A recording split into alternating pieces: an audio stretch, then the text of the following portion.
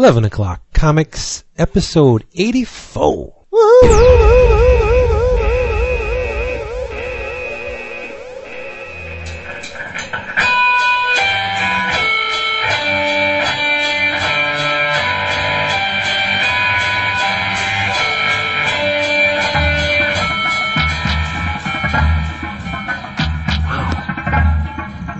They liked it so much, we came back from Mo.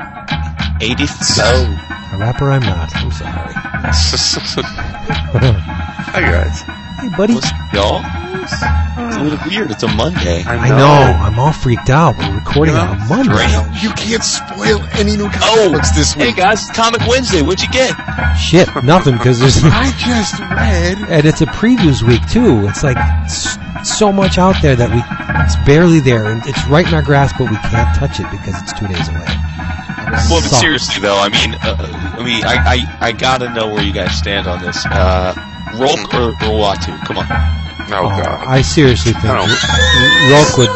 The Red Hulk would knock the shit out of the wall. Daryl William Joseph. I don't know. Wait, what'd you say, Vince? The Red Hulk? Of course. No. Oh, no, okay. No, I didn't. And you know what the funniest part of that thread was? When Daryl goes... Its existence. Uatu is a cosmic character. Like, do you have any idea what that means? That's the one thing I always found fault with Captain Marvel and the Surfer was like, I have the cosmic power. What does that feel like? How do you know? The power cosmic, you mean? Yeah, it's so beyond our realm of comprehension. Yeah, but I still think that the Red Hulk would knock him for a loop. You're smoking crack. I'm not smoking crack. That's right, though. Chris's arm is Uatu, baby. He's got Daryl and Dallin with him now. Oh, nice. do I? Nice.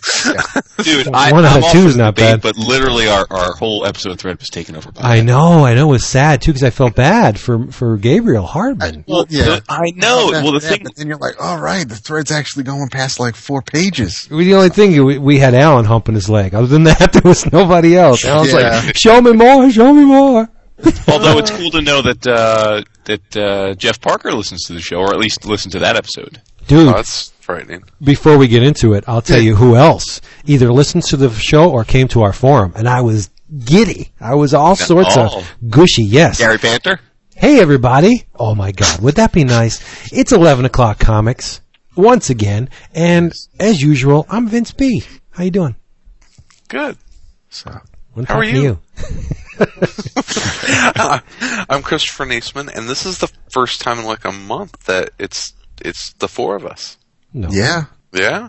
Just the first. Oh, yeah, we had an extra one last week, but you're right, yes. Yeah, an extra one. Yeah. I'm David Price. Hi. Hey, David Price. And yes, it's been a long time, but I'm back. I am Billy Batson. No, you're not Billy Batson. You. You are Jason Wood. And you're back with us again. You're on a streak, buddy. Don't break it. 2? Yeah, baby. On a streak, 2 in a row. 2 in a row. Hey, you gotta keep the family happy, and that means vacations. Yes, it does. I was on one this weekend. Yeah. Yes, you were on vacation this weekend. How did it was big awesome. Event go, dude? It was awesome. Long story short, my daughter had a stuffed unicorn for the better part of 3 years of her young life. She took the thing everywhere. Slept with it, took it to school in her bag, brought it to grandma's house. She lived with this thing. And one trip to Hershey Park, she lost it. And she was pretty much devastated. For weeks, she cried. And it's become the inside joke in our house. Like, my son will he did. He would torment the shit out of her, telling her that, it was, the name of the stuffed animal was Uni the unicorn. He would tell her that Uni's dead, he's in a landfill, it's my son. His father's son. Yeah, so, I don't want to say this too loud in case you can hear, but after 3 years of searching, I found one on eBay. I bought it, and it just so happens that 2 weeks after I bought it, we were going to Hershey Park again. So we planned something with the desk clerk that they had it there all the time. And when we brought my daughter down and gave it to her, oh my God, Mia is the intellectual of the group, and she's very reserved and doesn't like to show emotion too readily. She will, but something really has to happen. And she was standing there with her mouth open, and the tears were just falling down. Oh, so badass. Yeah, and she's like she couldn't find the words. You know? Awesome. And then my mother-in-law, of course, said, That's not the real Uni. Oh my God. No. She didn't say it to her. She said it to me. And I said, no. That's the real Uni, because I want her to go through the rest of her life thinking that that's the one she lost and got it back. So cool, man. When you told us you were doing that, I just was floored. I told my wife she's in love with you now. So if you ever want a second wife, what are the chances though that I would find one like 2 weeks before and get it shipped to me in time? And I'll tell you, it was. I think they described it as lightly loved in the auction listing, and it had a previous owner. So I mean, it's not mint, but neither was the one she left there. So for all intents and purposes, that's Uni, and she's just like she's floating. She's wandering around the house, just all giddy and shit. It's awesome. Yeah. But anyway, sweetheart. I am. Sometimes. This episode of 11 O'Clock Comics is sponsored by Discount Comic Book Service. We forgot to do this last time. DCBService.com, the absolute best internet comic book retailer. Oh my God, you can get huge discounts on your favorite funny books and collectibles and all other sorts of bric-a-brac in the previews catalog. You advance order your books, so you get them cheap. You get them shipped to your door at the frequency you desire, and a happy cost. You'll get them. Awesome. It's great. DCBService.com, and they have a nice selection of independent books too in their First Light program. It's really cool. Yeah. Check them out. DCBService.com. DCBService.com. David, was it? Yeah. How could you not? But anyway, so yeah, what I was talking about before, the person who came to our website and or listened to our episode, he said, oh man, the banner's looking good. And if you come to our website, which is forum.bullpenbulletinspodcast.com or 11o'clockcomics.com, we now feature artwork from the now classic. It's already a classic. It's an instant classic. It is. Punisher number 11, drawn by Tony Moore, who was nice enough to send me a tweet saying, dude, love the banner, blah, blah, blah. See? Tony Moore. Awesome. Touched by greatness, we were. Well, he is the man. He is awesome. Yeah, Tony's awesome. And great people. I was drinking some bourbon this past weekend that Tony gave me. And it was good. It was really, really good. So that's nice. Because it was touched by greatness. That's why it was good. Yeah. Nice. Got to meet Tony and his lovely wife at Windy City this year. It was a fun time. Well, you suck too. That's right. Good people, those Moors. What was I going to say? You know, you want to talk? You guys want to talk about that? Well, we didn't really have that much of a chance to talk about Punisher, or did we? Did we talk about it enough? Oh, I think we talked enough. But oh my God, are you serious? Oh my God, do I really get my books once a month? It's no excuse, man. No excuse. No. I guess you have running shoes? About not having a local. That's no excuse. Yeah, that's true. Your LCS is gone, buddy. See, this is David's superpower. This is what he's doing to us now. I'm not doing nothing, man. You want to talk about something? Go ahead. You're doing the guilt shit. Stop it. And you know what? I love it. Here, dear Forum, I do not have a local comic shop anymore. Oh, David. Oh, buddy. Oh, buddy. God. And they all. Have you said about any thread? No. Yes. They all dogpile on David, and they all start humping him because he's the god of the Forum. You know what though? David, what David lacks in an LCS, I know he makes up for in his liquor store. So what you drinking, buddy? Oh, nice. Tonight. Thank you, Wood. There you go. It's Monday. I'm all off. What I was going to drink, I'm going to hold off on because it's not quite time yet. I am drinking Merlot from the Talus collection and from Talus? California. Yeah. Yes. You see, what he's not telling you is that wine that he's drinking now, that was originally water until he touched it. Damn. That was good, wasn't it? Come on. That was hot, Give me points for that one. Ding. Yes. Lead on, Wood. You're in charge this week. Mr. Niesman, what are you drinking? Well, thank you for asking.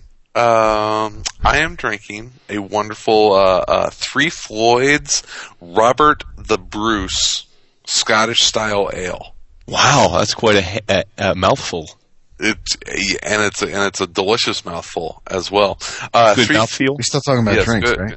right? Three Floyds is a pretty awesome brewer, and this is their Scottish their Scotch ale, and it's called Robert the Bruce. Now, Robert the Bruce was that Braveheart? Oh, no, that was William Wallace. Right. That was William Wallace. No, yeah, I'm trying to figure out. I need to go on Wikipedia or whatnot. Robert the Bruce was a singer from New Jersey.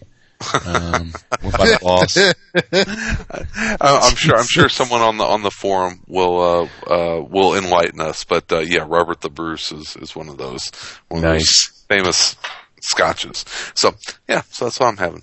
So is it because I'm drinking a Guinness? So is it kind of like that? Is it sort of real heavy? Mm-hmm. No, it's not. It's not quite. I mean, it is a dark ale, and it's not like quite as pale heavy. dark, or like I mean, how dark is it? It's kind of like a nut brown. It's not going to be as dark as a Guinness. It's dialed back a little bit from that. It's got really nice sweet undertones to it. Okay. Yeah, very very tasty. Very very nice.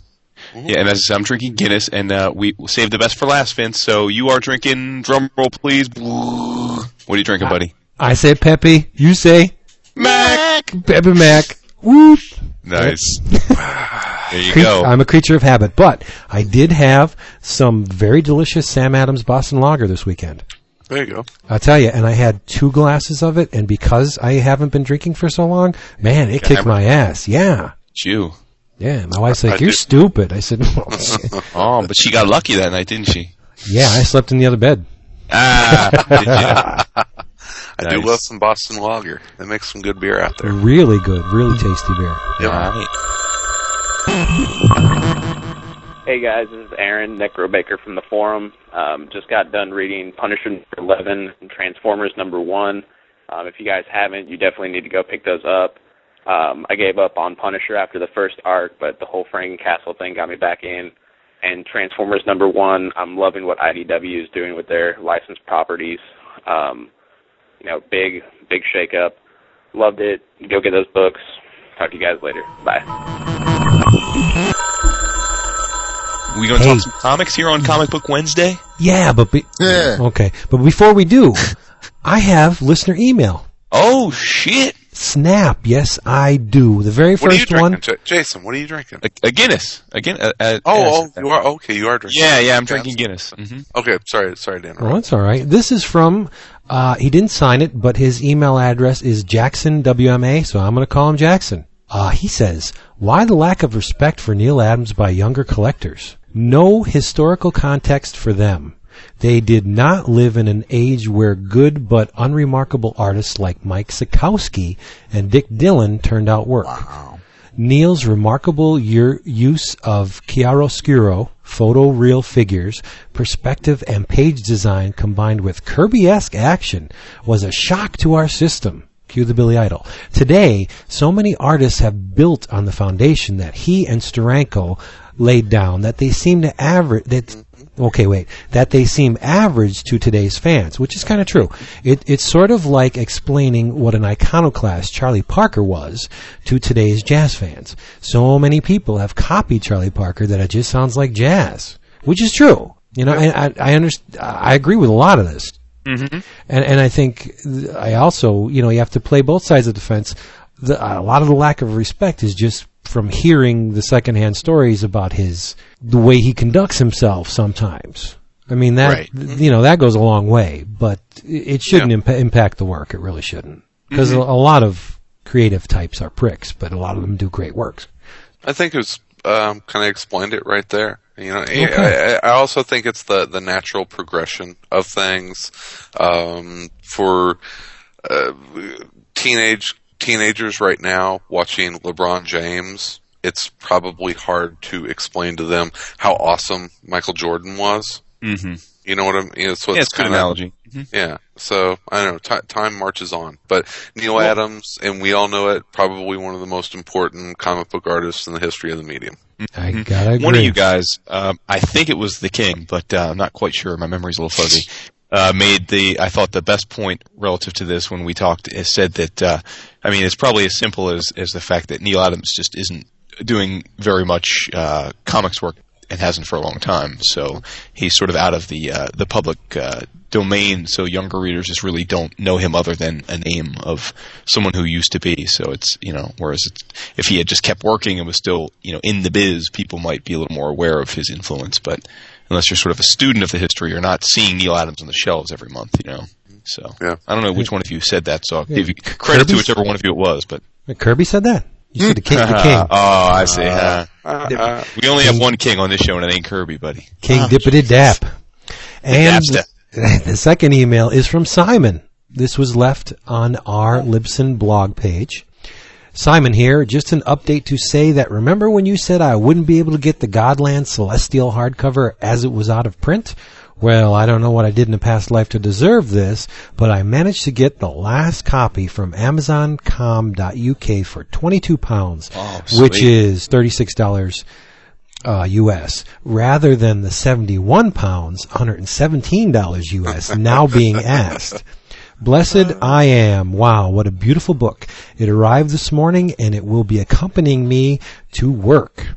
Thanks for the great recommendation. I am very happy man right now.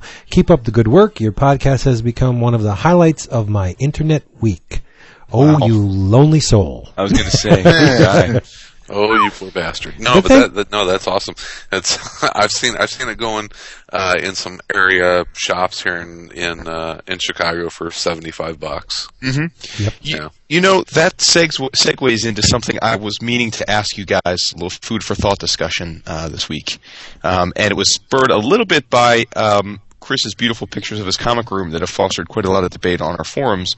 And someone made a comment of how nice it was to see some of the collected editions Chris had, and then Mr. Loika put his room up as well. Awesome. And Pat's got pretty much every trade ever made, and including some out-of-print stuff. And it got me thinking, it used to be, the collector's mentality we talk about a lot, and, guys collecting back issues and bin diving and high grade back issues, and that all still exists, but obviously it's much more of a niche thing than it once was.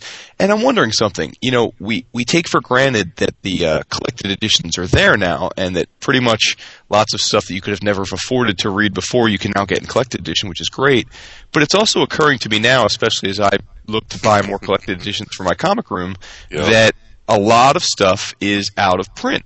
It's its own collectible market now. Right, and that's what I'm getting at. Do you guys think that that's just organic because obviously it's impossible for them to keep everything in print at once? Or do you think part of it is intentional to sort of foster that whole collector's mentality that we all have embedded in our DNA? I mean, do you think a part of it is, hey, let's let this go out of print, like a Disney does where they put their movies into the vault for, a decade? And I mean, do you think part of it is that, or you just think it's a function of the fact that they can't physically keep that stuff in print, in perpetuity? Yeah. It's a supply and demand thing. They print something, they print it at, how many they forecast. I'm assuming they'll forecast how many of these are we going to sell. Okay, we're going to print that many, and then there's a little bit of a print overrun. So I saw one on Amazon today. It got brought up on the forum that some of the Marvel Essentials are out of print.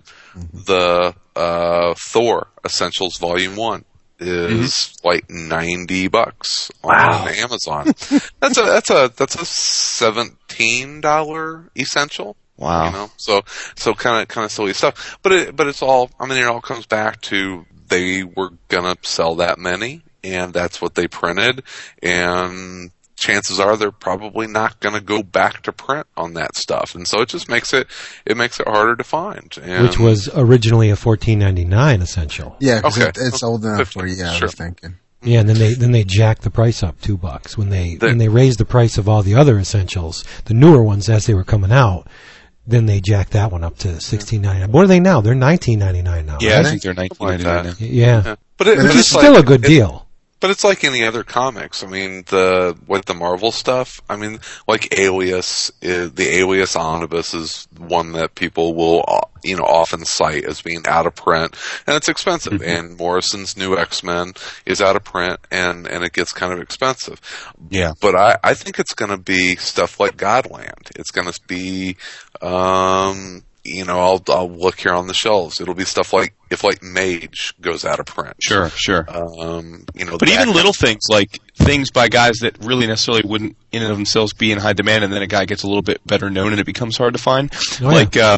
I know that I just got in my order, shipment ago, the 5/5 of Science by Fraction and Steven Sanders, who actually, it's funny because Vince was talking about Steve Sanders, who as the penciler on Sword last week, and he was the penciler on this OGN.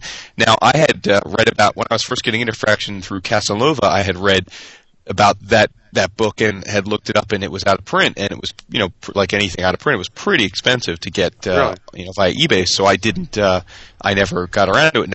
Now that they've done another printing of it, though, obviously that kind of faux supply-demand thing goes out the door. And so I was just thinking, to your point, Chris, I mean, I think that's going to happen a lot. Like another book, Burnham's Nixon's Pals, right? Like I didn't buy that when it came out.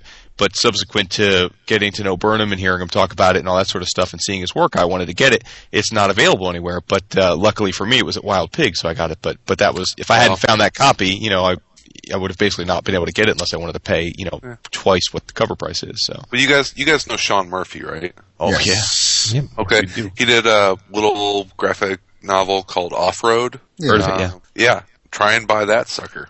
You know where I got it? Where? New York Comic Con, and me, Vince, and Marty were digging through random little trade boxes, and I found the first printing and ran over and had him sign it. Nice. Nice with the signature. Yeah. I got mine at Wizard World 2006. Yep, me too.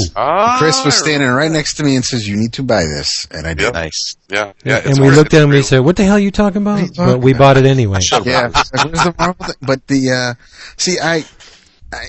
and it's strange sometimes because, and I'm trying to figure out if maybe the industry was in the crapper or something at the time, because you look at like the Thor, Walt Simonson Visionaries. I think it was like volume 2 or 3 was out of print and has been out of print for the longest time until recently. It's like, why 3? Why is 1 still available or can be obtainable, and why 2? And this is probably after Starman too. Starman. I was going to say, right, the Starman, the third trade, right, was possible. Right, yeah. And so it's like, do they do the same things like they do, like some retailers do? They'll order heavy on the first 1 or 2, and then, they'll wait to see how the sales go, and then they scale back on the third. It's weird to see a trade like that, but I find it very hard to look at a collection and say, and pay premium for, I have I didn't know that the new X-Men Omnibus was out of print. Yeah. And that's one of the 2 omnibus I have, and it's and I'll read it and I'll finish it eventually, but it's my God, for someone to tell me that's going to like retail or you can get like over $200 for it on eBay or something. Going back to what Wood says about the collector's mentality, I still see this, even though it's packaged like this for the first time, it's oversized. I still see it as reprint material. I'd rather spend the money on an original issue, on the first issue that it premiered in, and have that than buy a reprint, than buy a collection for $80.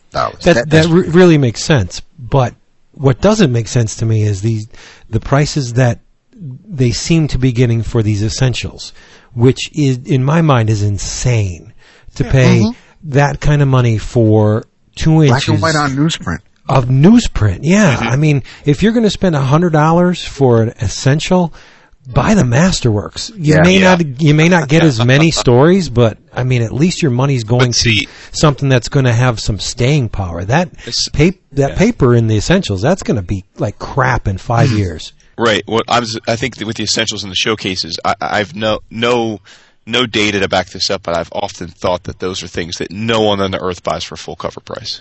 Right. I mean, because every LCS I've ever been to, and any Borders always has almost every essential and showcase, save for the the more esoteric ones, like say Godzilla, or something that probably got a lower print run. But like all the major ones, they always have those in stock. And I know that Chris at Wild Pig said that he was selling those. He doesn't do it anymore, but I know the first 2 sales he was selling those for $5 a piece because he said he had tons of them, and they never, when they came out, he said everybody raced to buy them, but then the demand completely fell off a cliff. Like they're not evergreen books, really. It's like the showcases too. Initially, the $9.99 price point, people were clamoring for them, and then when they went to the normal price, what was it, $17.99? Yeah, whatever. Okay. The sales kind of, from what I could see, kind of slid. But the one essential that has held its value is the Conan one. Because, I can see that. Well, they're never going to be able get to that stuff anywhere else without a lot of money. Well, no, you can get the color ones from Dark Horse. Dark Horse. But No, but again, those are black and white. The Savage. Are you talking Savage Sword of Conan? No. I'm talking about the original Marvel Conan. Oh, nice. Yeah, Dark Horse is reprinting those in color now. So I mean, if you want the way they were printed, you can get the Dark Horse versions. But for some reason, that essential, I don't know, it goes for good money. I've actually used essentials. I've given a few of them to my boys as coloring books. Because I mean, if you get them for cheap, I got a couple for $5. It's like they love them. I mean, it's hundreds of pages of their favorite characters. Those are the ones I'll read outside. I'll take around with me to bang around if I'm waiting. Yeah. I don't care if those get dog-eared or lose the cup. Mm-hmm. Yeah, it's kind of like comics should be. Right? There you go. You can't roll it up in your back pocket because you look like a big old hit booty. somebody with it. Yeah. Well, it depends if you got big pockets like you do. You could. You kill a bunch of bugs. You got big, deep pockets, Vince. You could Oh, yeah. Oh, yeah. So deep. You know what? Deep. I got to take this time to thank my brothers Wood and David for doing me a solid. And even though I kind of begged them to tell me the details of something, they did not tell me. Nice. And that love was, you, man. I know. Thank you. The love? That was the specifics of the birth of Teresa and Jamie Madrox's kid in X Factor. And yes, I said X Factor. But and had they told me, it would have severely lessened the impact of that scene, because I did not see it coming, and now that I know the resolution of it, it's like, oh my God, that is so obvious. And and that is, I think, one of the strengths of Peter David, that I could see him with a piece of paper projecting all the possible outcomes of this scene, and then doing a 180 on himself, and just for shits and giggles writing down some of the things that he thinks would never happen, and then just, with the way his mind works, just taking that little path and going from A to B, and he always seems to pick the most astounding path to the resolution. And again, you were just listening to Peter David, because within the pages of X Factor, he said, please don't. I know this is something that we've grown accustomed to doing and going on the internet and talking about specific story details. Please don't do this. And they did it for like 3 issues, and I thought that was great, because while I do tend to avoid spoiler discussion, there's some things you just can't escape. But to the credit of everybody on our forum and you two lugs, I didn't know what was going to happen. And like, once I saw it, my throat was in a knot. I was like, and I was like, this is so disturbing. Yeah, well, I'm glad that we didn't spoil it, because it was something that, it definitely is worth. Yeah, you had to experience. Yeah, and David has also gone on record as saying that there's a reason why I think the word is spoiled. It's like if milk goes bad, you say it's spoiled. There's nothing ruined, good that can come out of bad, expired, old, ruined milk. And if you and once you tell somebody something that happened in the story, there's no way to undo it. And I'm just of the mind where, that's cool and all. Okay, people want to say it's the journey, it's not the destination. One scene doesn't make or break, your enjoyment of a comic book. But I have to disagree, because if I'm reading something and the writer is telling this story and the artist is drawing this story and they expect a reaction from me or some sort of emotion as I'm turning the page, and someone goes ahead and just tells me what that's supposed to be or it just takes it, knocks the wind out of it, and it does ruin it, and it spoils it, and I can't stand it. Kind of like You're saying totally right. Certain characters are in hell in a certain work of fiction, when it was like a big part of it. I didn't know I did that. I did not, because I just thought it was like second nature, and then Tom was like, and then now I realize it. Someone else on Twitter called me out on that. Like, I was thanking David and Wood, and they're like, yeah, nothing at all like what you did with blah, blah, blah. And I was like, yeah, you're right. I did it. And I'm going to try and be more careful, because, like Dave was saying, that tabula rasa, that blank slate, is really hard to pull off these days. Yeah. It is. It's funny. I think sometimes, because I listen to a lot of other podcasts, and obviously AC and iFanboy and stuff, and there's times that spoilers come up, and usually for me it's always a case by case basis, and I like listening to shows where at least that if it's something that I don't want to be spoiled, it's easy enough to skip over it, and I've just kind of gotten used to. Sometimes I don't mind being spoiled because it's something either I know I'm probably not going to read anytime soon, or it's not that important. Yeah, or it's something, right. And then I'm just like, I'll go with it, and it just helps kind of foster the conversation. I'm fine to join in. But the one thing I've definitely, if I look at where I am now to where I was when we started the show, I've really ratcheted back on, I almost never go to the websites, the site that shall not be named, and its sister site. I love previews still, as you do, Vince, but I have to say the way I read previews now much different than it was a year or two ago. 2 years ago, I would read previews, cover every solicit word for every word in every solicit, and I just find now that I get much more enjoyment out of skimming the big two solicits. It's just looking at the cover art, seeing what artists and writers are attached to each book. If it's a new title that I have no idea about, then I'll glance at the solicit, see if it's something I'm interested in ordering. But any of the titles I know I'm going to buy anyway, I don't look at all. I don't look at any of the word blurbs at all, because I find that my enjoyment of these books has greatly increased again. And again, I'm sure part of it maybe is just I'm enjoying the stories more than maybe I was then. But I think a lot of it, frankly, is just not having 80% of what's going to happen framed in my mind already, right. And that goes a long way. So, yeah. Well, I got caught up on X Factor really quickly, thanks to Wild Pig. I read issues 30 to 50, including the one issue She-Hulk crossover thing. And the way that, like you said last week, I think it was, Wood, the way that Peter David wrapped it up was brilliant. It was 2 weeks ago, but yeah. Yeah, it was amazing that he brought it full circle, and he dealt with things that he planted in the beginning of the series. Like, now we know as much as Layla Miller. So, well, I was thinking about it, a lot of people are always fond of saying how there are new ideas in mainstream comics, and that, the last great successful Marvel character to be invented was Venom. It's been 20 years since the character stuck. And I have to say, and who knows, it's way too early, but I have to say, Layla Miller as a character, I love her. I could definitely see her being around in this book or other books, or even her own book, or different incarnations for a long time. I think she's a great character, and obviously a lot of that is because of the way Peter David writes her, so I don't know if she... And that's the thing. I see her, I know she's not, but to me, in my mind, she's a Peter David character. She's who I associate. I know, she is. She's Bendis co-creation, but... No kidding. Yeah, but House of M is when she first appeared. Bendis and Cable. Oh, so that's right. So, he created or played with her for like 4 issues or something, but that's, to me, that's a Peter David. But I guess the same can be said nowadays of Madrox or Guido. I was going to say, that's just the natural evolution, right? You kind of, different creators define characters for not just for the masses as well, for any individual reader, right? Because I agree with you, but I think about that with Deadpool.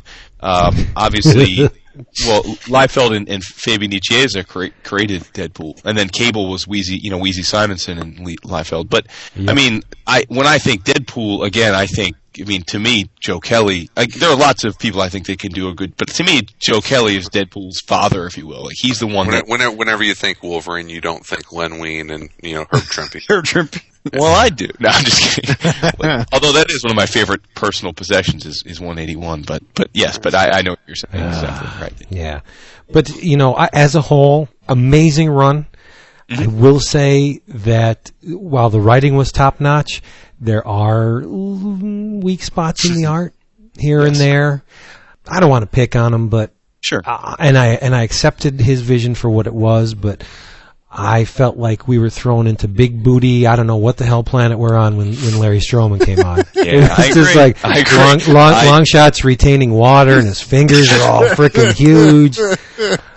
And it's funny because our country is a pretty obese country, but in Stroman's vision, everyone has gigantic junk, just big old junk in the trunk.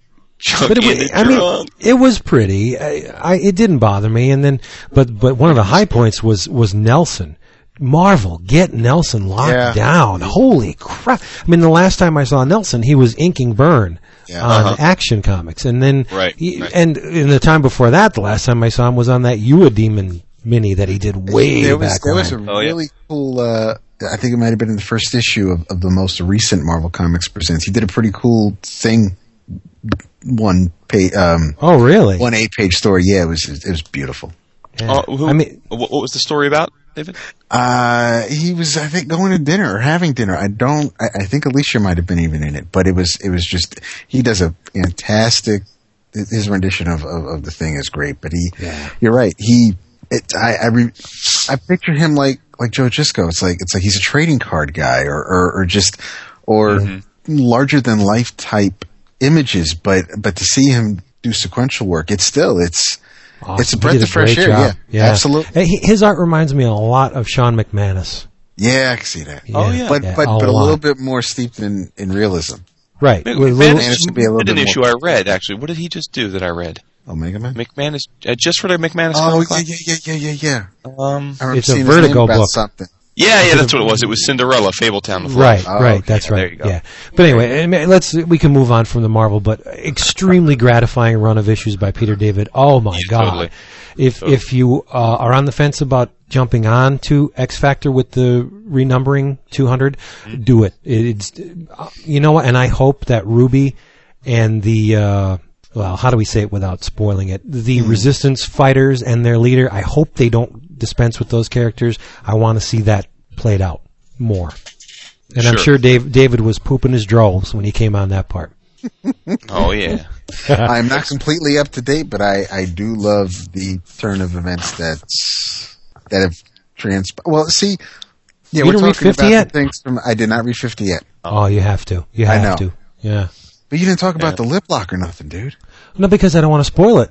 Okay. In deference to Mr. Peter David, I'm not going to reveal the details. No, because it's too good of a book to do that. No. Yeah, absolutely. Let's swing it on over to Niesman because he's getting all jittery and itchy. He wants to talk about something. Let's talk about something. It better not be Marvel, dude. It's all you've ever been talking about. We haven't talked about a DC book in about 6 weeks. So you lie.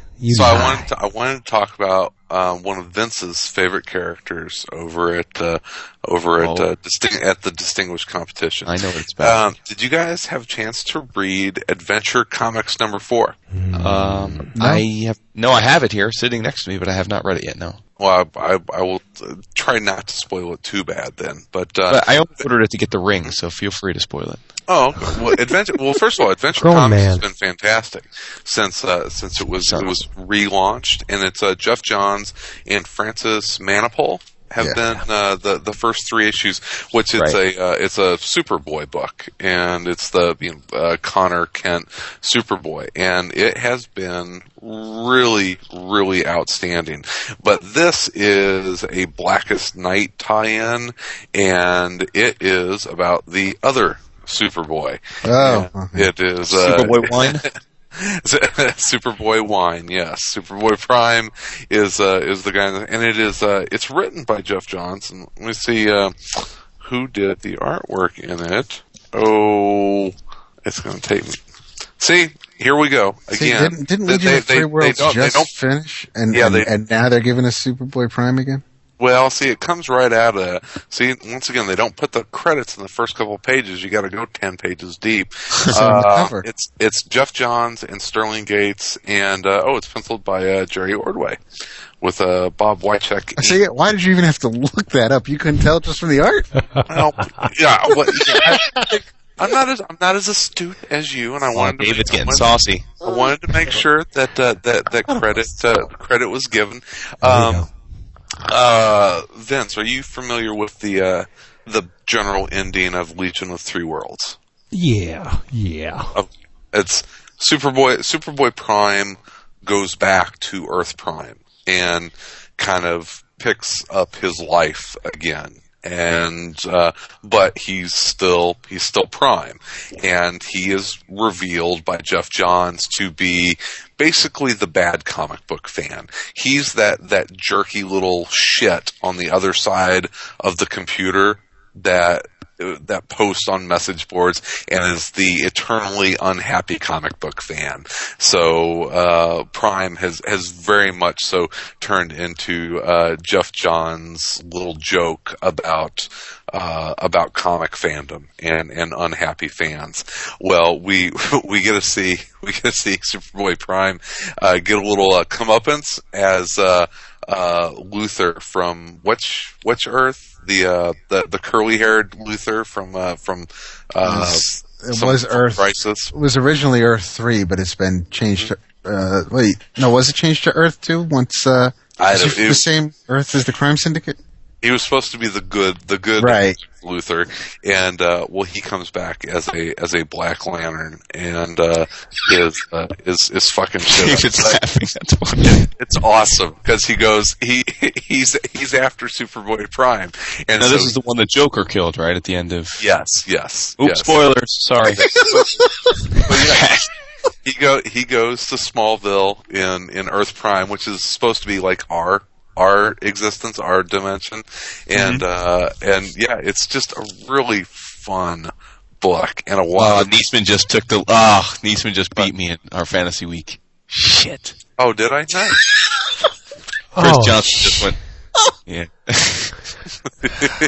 Well, that's okay because your football team beat my football team last night. So I wasn't going to bring it up, but it's true. Yeah, but our outside linebacker did a little Spider-Man double thwip action. I don't know if you saw that. I didn't see it. No. As suggested by our own Brian Salazar. Nice. Suggested to Lance that he do a little Spider-Man, double thwip action. And yes, I have a picture of it. It was awesome. So we just totally lost David and Vince. Yep, they clicked off. No, I was going to mention how unhappy Renee. No, I got to pick my jaw up off the floor. Yeah.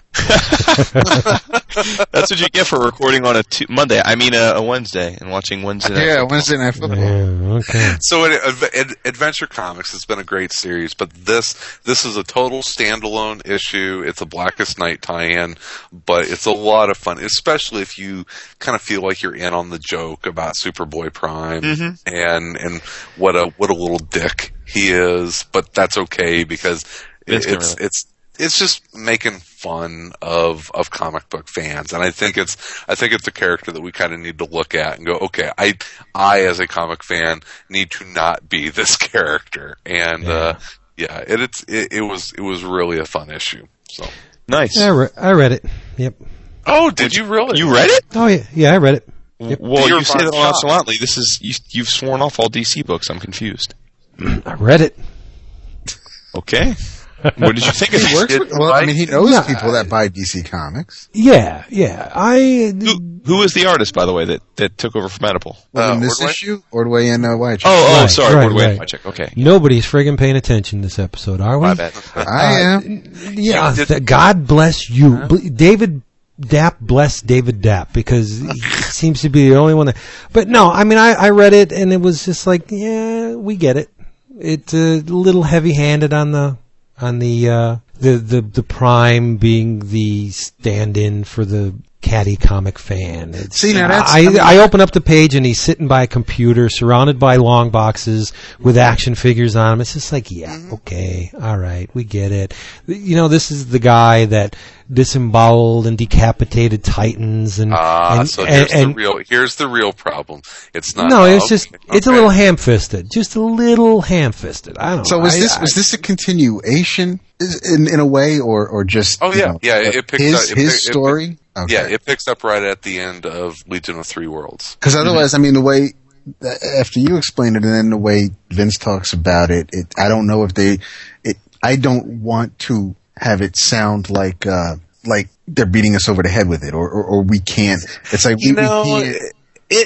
They're bending you over and corkscrewing it up your ass. It's really heavy-handed. It comes dangerously close to that, okay. but then it kind of just turns into a fun, almost silly adventure with Superboy Prime kind of fighting off these Black Lanterns. So yeah, I mean, it's there. I mean, the joke is very transparent. But I mean, God, we talk about Deadpool. That joke's been going for 15 years. Same joke. Still funny. Still hilarious. Well, yeah, okay.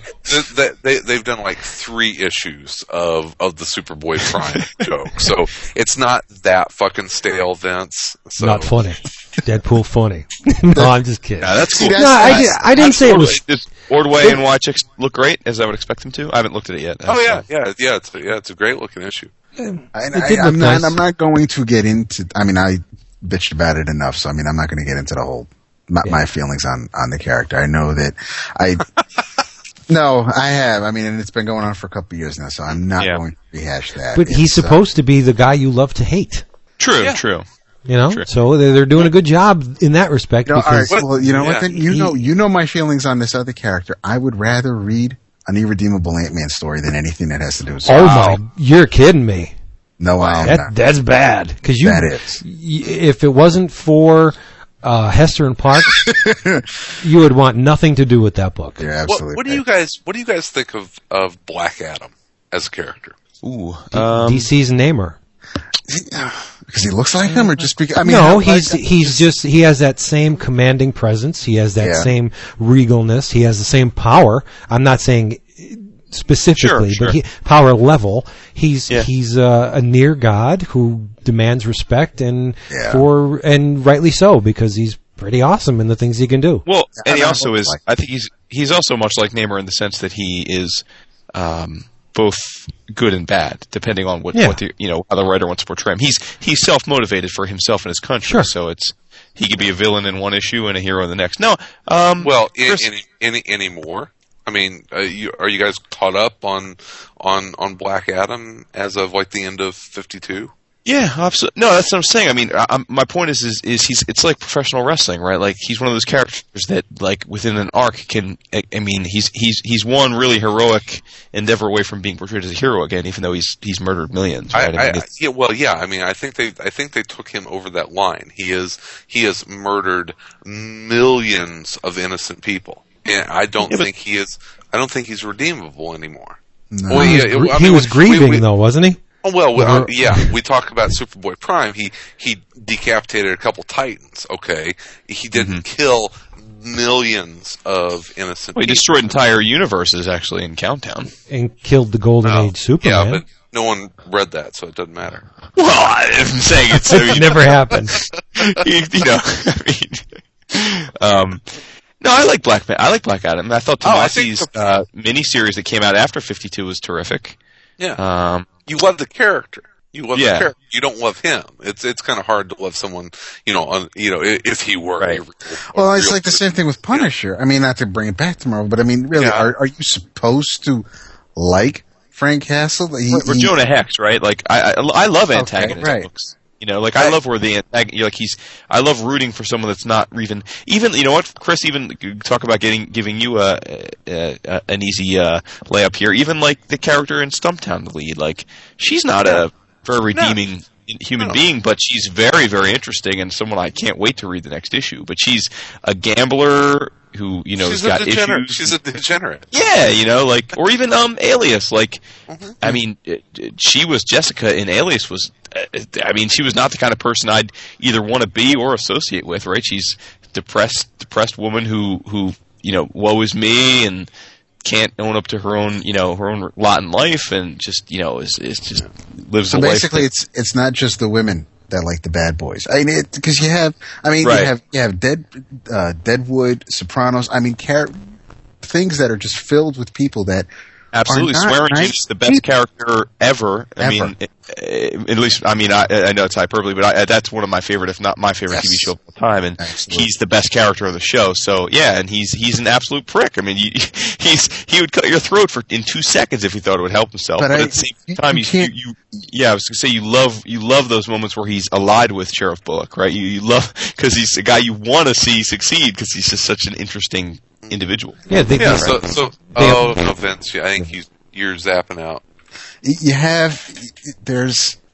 Obviously, we're not going to know what it's going to feel like to be a guy. We can't put ourselves in Black Adam's shoes or Jonah Hex's shoes, but we know, we live the straight and narrow. Well, most of us do. I mean, we know what it's supposed to be.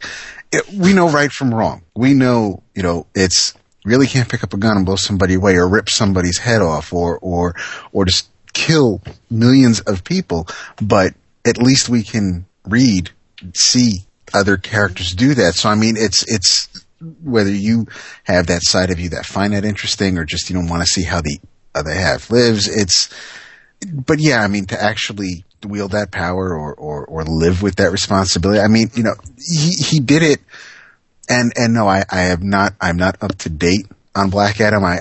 He killed a lot of people. Yeah, I remember World War III or the umpteenth World War III that he had, and I was, some of it was just personal feeling on my part. It's like we had 52, we had Black Adam, and then we have 1 year later, and we have the Black Adam miniseries, and I kind of felt like they were overdoing it with the Black Adam. It's like they had a good thing. Like, you don't put Doom in every single issue of a Marvel comic. Exactly. It's like, rein it in a little bit. And I know that it was supposed to be a year later, so it's okay. Enough time has passed in the DC universe where you haven't seen Black Adam, but we did. We just saw him for a year, and now we have another 6 months. And I needed a break. So I said, I'm not up to date on the character, so I don't know what he's been doing since then. I don't know if he's, how he's affiliated with the JSA, if he still is, what he's been doing. But he's irredeemable at this point. He crossed a line, and I don't think that he will ever be able to come back. But we were talking to Don Kramer, and I think we may see Black Adam at some point in Blackest Night because he's doing an Osiris one shot. I was just going to say, I mean, wouldn't he's his wife, his loved ones are war.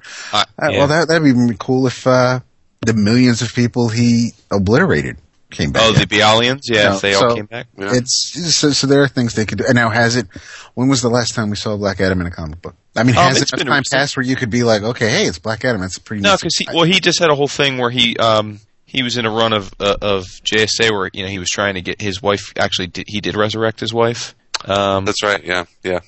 So it's been maybe 6 to 8 months, maybe roughly. I'm guessing. Yeah. Okay. But my whole point, talking about Superboy Prime is people, talk about what an irredeemable character he was or is. I'm like, you know what? That's okay because he's still an interesting character. Mm-hmm. I think sometimes he cuts a little too close to the bone for some people. I don't know if that's it. I mean, I know he's supposed to. He's a jerk. Yes, but I mean, you can. I think I don't even know if I could take him. The whining doesn't help, and I know it's not supposed to, and that's the way the character's written. That's another point. Actually. No, I was going to say that's another example where I think that he really is a very reminiscent of Namor because Namor, if you look, he's been in a lot of comics over the last 50, 60 years, and he's a whiny bitch. I mean, it's like whether he's a hero or a villain, it's like they always have to shoehorn in some moment where he, belittles the people he's talking to and the human race and their disrespect for the Atlanteans and like blah, blah, blah. And then they get to the point where he's like, all right, I'll help you anyway. And then he's like, Mr. Superman. You know what I mean? Like, Namor's always that way. He doesn't want to help. They have the obligatory, like, I'm not going to help you because you suck and you're not an Atlantean. And then, like, 3 pages later, he's like, it's the right thing to do. I'll help you. And then he goes off and he's this great hero. You know what I mean? Right, and it's like he's like that in the X-Men right now. Like all of a sudden he's an X-Man, but every issue so far it's been, it's beneath me to even associate with you whelps. Oh, you want me to hold the island up so you can work on the hydraulics? No problem. You know what I mean? It's just like but to me, Namor, he's the same though. He's an annoyer. But the difference is that Namor's bitchiness and complaining and just his overall cattiness, that comes from experience. Whereas you get Prime, he has that adolescent-based stupidity. He just does not have enough life experience to know when he's talking shit. You know, well, and that's the difference between the two. To that point, it's the difference between our very astute and wizened complaints about the comic industry versus all the other fanboys out there who don't know what the fuck they're talking about. Yeah. Yeah. Just kidding, everybody.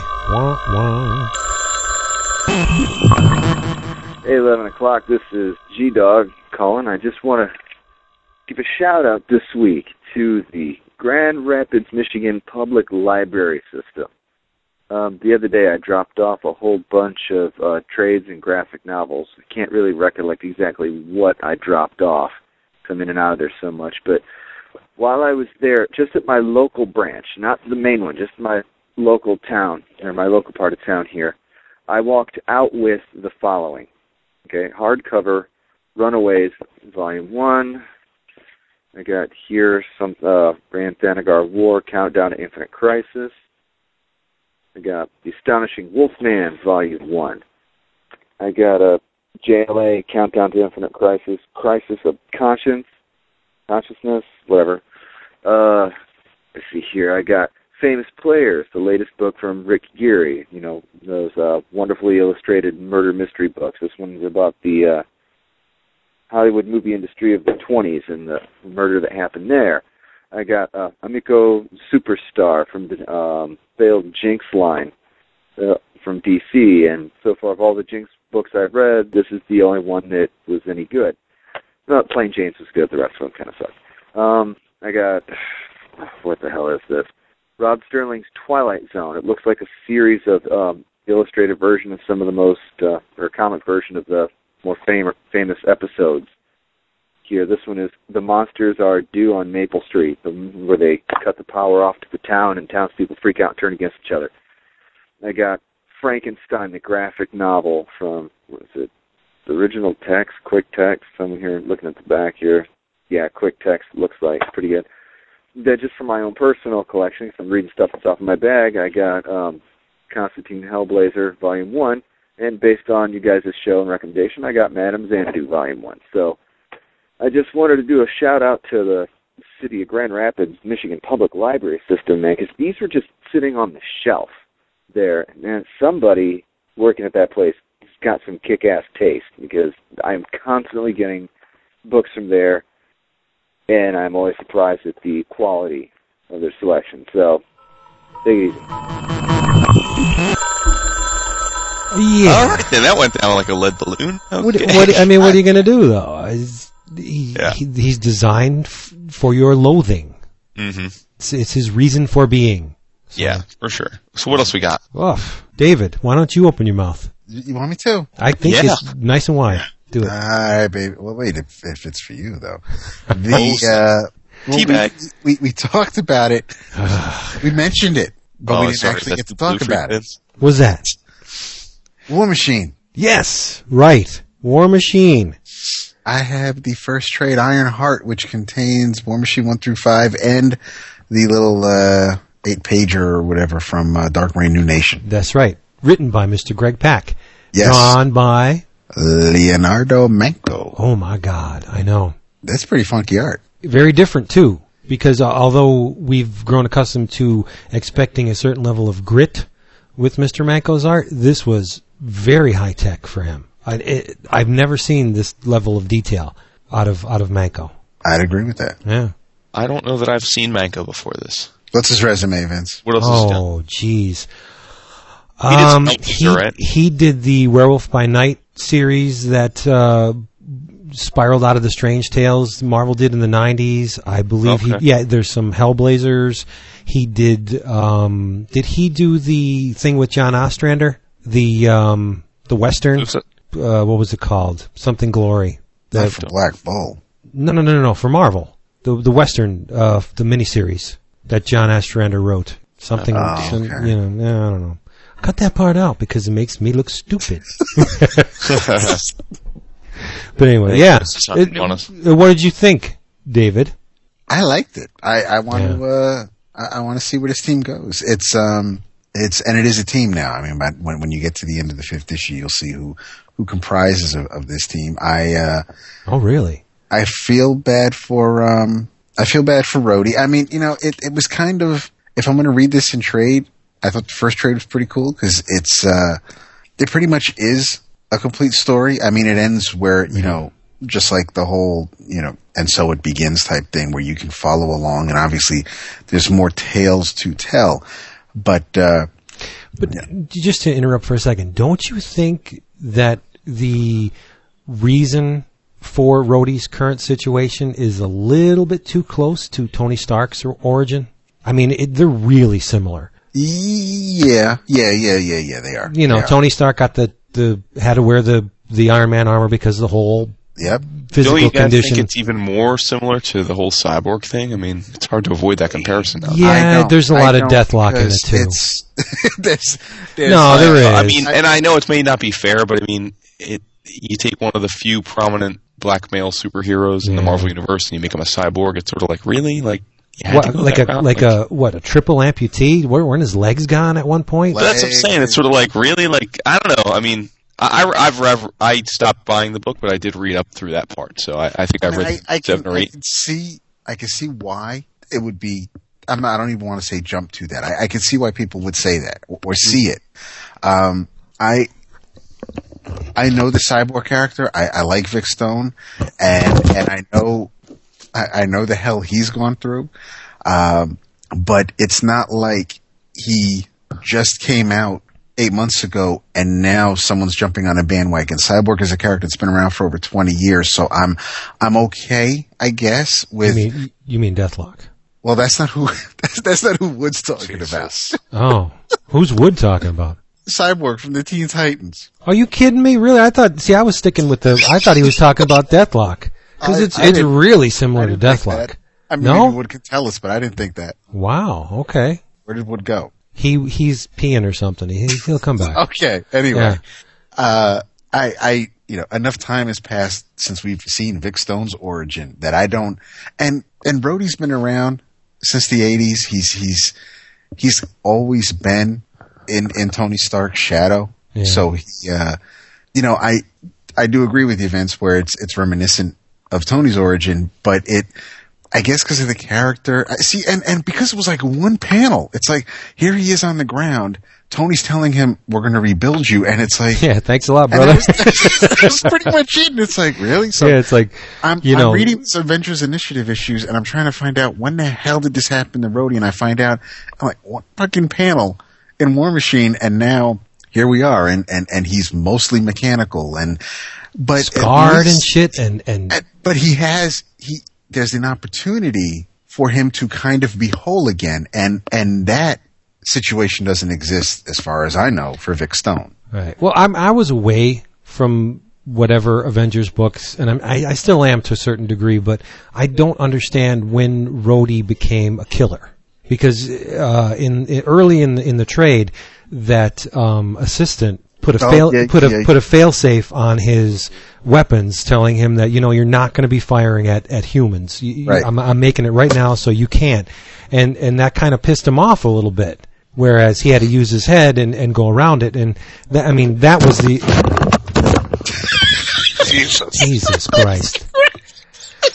Oh my God. That was the thing that really hooked me on it. The Dark Reign special, what was it called? New Nation, that 8-page thing with Rhodey and the Bears. That I was like, okay, this is really cool. I'm going to stick with this, and so I bought the trade.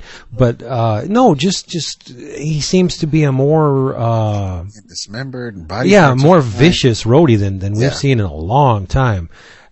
That's cool. I mean, if I lost my legs and arm and was confined to a tin can, I'd be pretty pissed off too. Yes. So, I mean, maybe he and Frank Castle will team up now and be like the That'd be really cool, wouldn't it?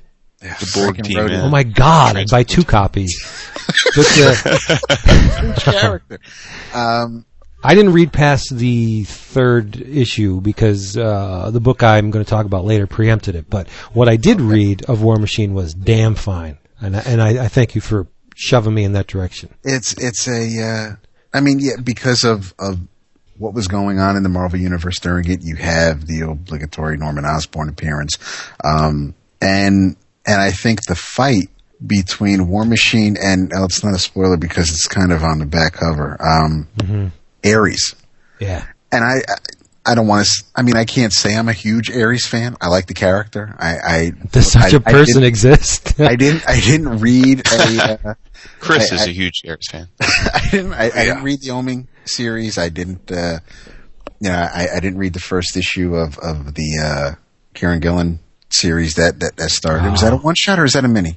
I'm thinking the Ares. Oh, you mean the Dark Reign Ares? That was a mini. The most recent mini. thing. It is a mini. Okay. Yeah. So, I mean, I only know of Ares from the Mighty Avengers and from the introductory issues of the Dark Avengers. So, I mean, I'm not well schooled in the Marvel character, but I thought the fight that happened in this issue was fantastic. Yeah. I think Osborn's going to lose Ares in the Siege of Asgard. I do too. Well, look, Yeah. transforming satellites is always a good thing, so I got to give him props for that. Oh, boy. What? What? Next. What's the matter? No, it was nothing. It was boing, you know. You sighed and said, "Oh boy." Well, did I say something wrong? No, you're with it. You're cool with Okay. it. See what happens when we record on a freaking Monday? It's not right. Everybody's out of sorts. Jesus. Yeah, you want me to bring you down even further? I can bring you Yeah. down so low you'll never get up. What you Yeah. think, buddy? Oh, man. I took this book to Hershey with me over the weekend. Just so happens it came on the day we were leaving, so I thought, hey, this is fortuitous. I will bring this with me. I can't remember when a work of art has depressed me as much as this. Oh man! And Lay it on us. it's designed. I mean, when you talk of the artist responsible for this, I mean, depression, I think, and just grotesque, graphic, surreal, Dada-esque imagery But goes. I need, once you're done Yes. telling us about the book, Okay. I'll ask you guys a question afterwards. I just don't want to forget. But Okay. please. Before I begin, are we all familiar with Al Columbia? I know No, David no. is. I've heard of him. I don't know how much of his work Okay. I've read.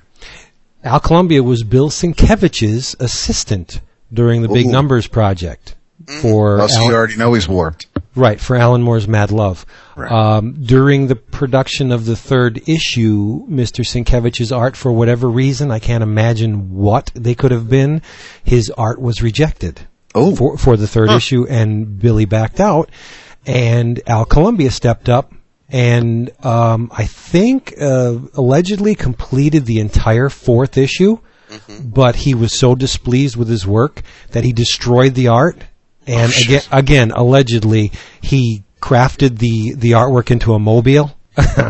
That's what the legend has it. But Al Columbia has been an intermittent figure in comics. He, after the Big Numbers debacle, he kind of went away for a while. He popped up in a lot of anthologies here or there. He was in Blab from Monty Beauchamp's Blab. He was in 00 from Fantagraphics. But I think it's pretty much safe to say that if you've seen Al Columbia's artwork, you will not forget it. Picture a Fleischer Studios cartoon, like Betty Boop, gone horribly, horribly wrong. Just a nightmarish version of a classic cartoon. And that's what Pym and Francie, the book that I'm going to talk about, it was published by Fantagraphics Books.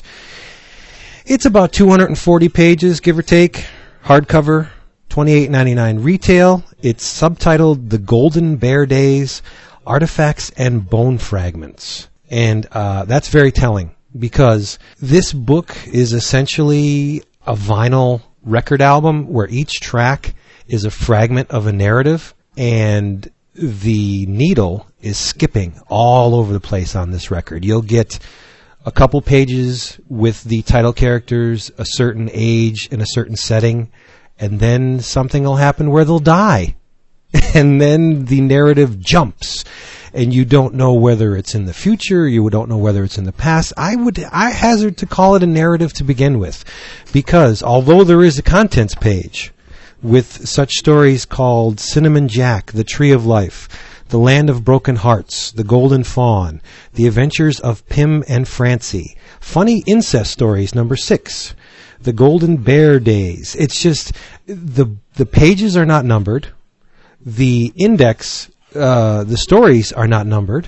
So there's no telling where a story begins, where it ends. It's just I don't want to call it a thrown together, but the process is inseparable from the execution and from the narrative. You can't take you going through this book. You can't read it in the same way you would read a comic book that we are accustomed to, a mainstream comic book, because it's not very linear, and the drawing process is as significant as the narrative. Like, right from the front cover, it's an illustration of the title characters, Pim and Francie, and they have that big-shoed Fleischer Studios look going on with the hollowed-out eyeballs and the Mickey Mouse gloves, and they're walking in a typical animated style.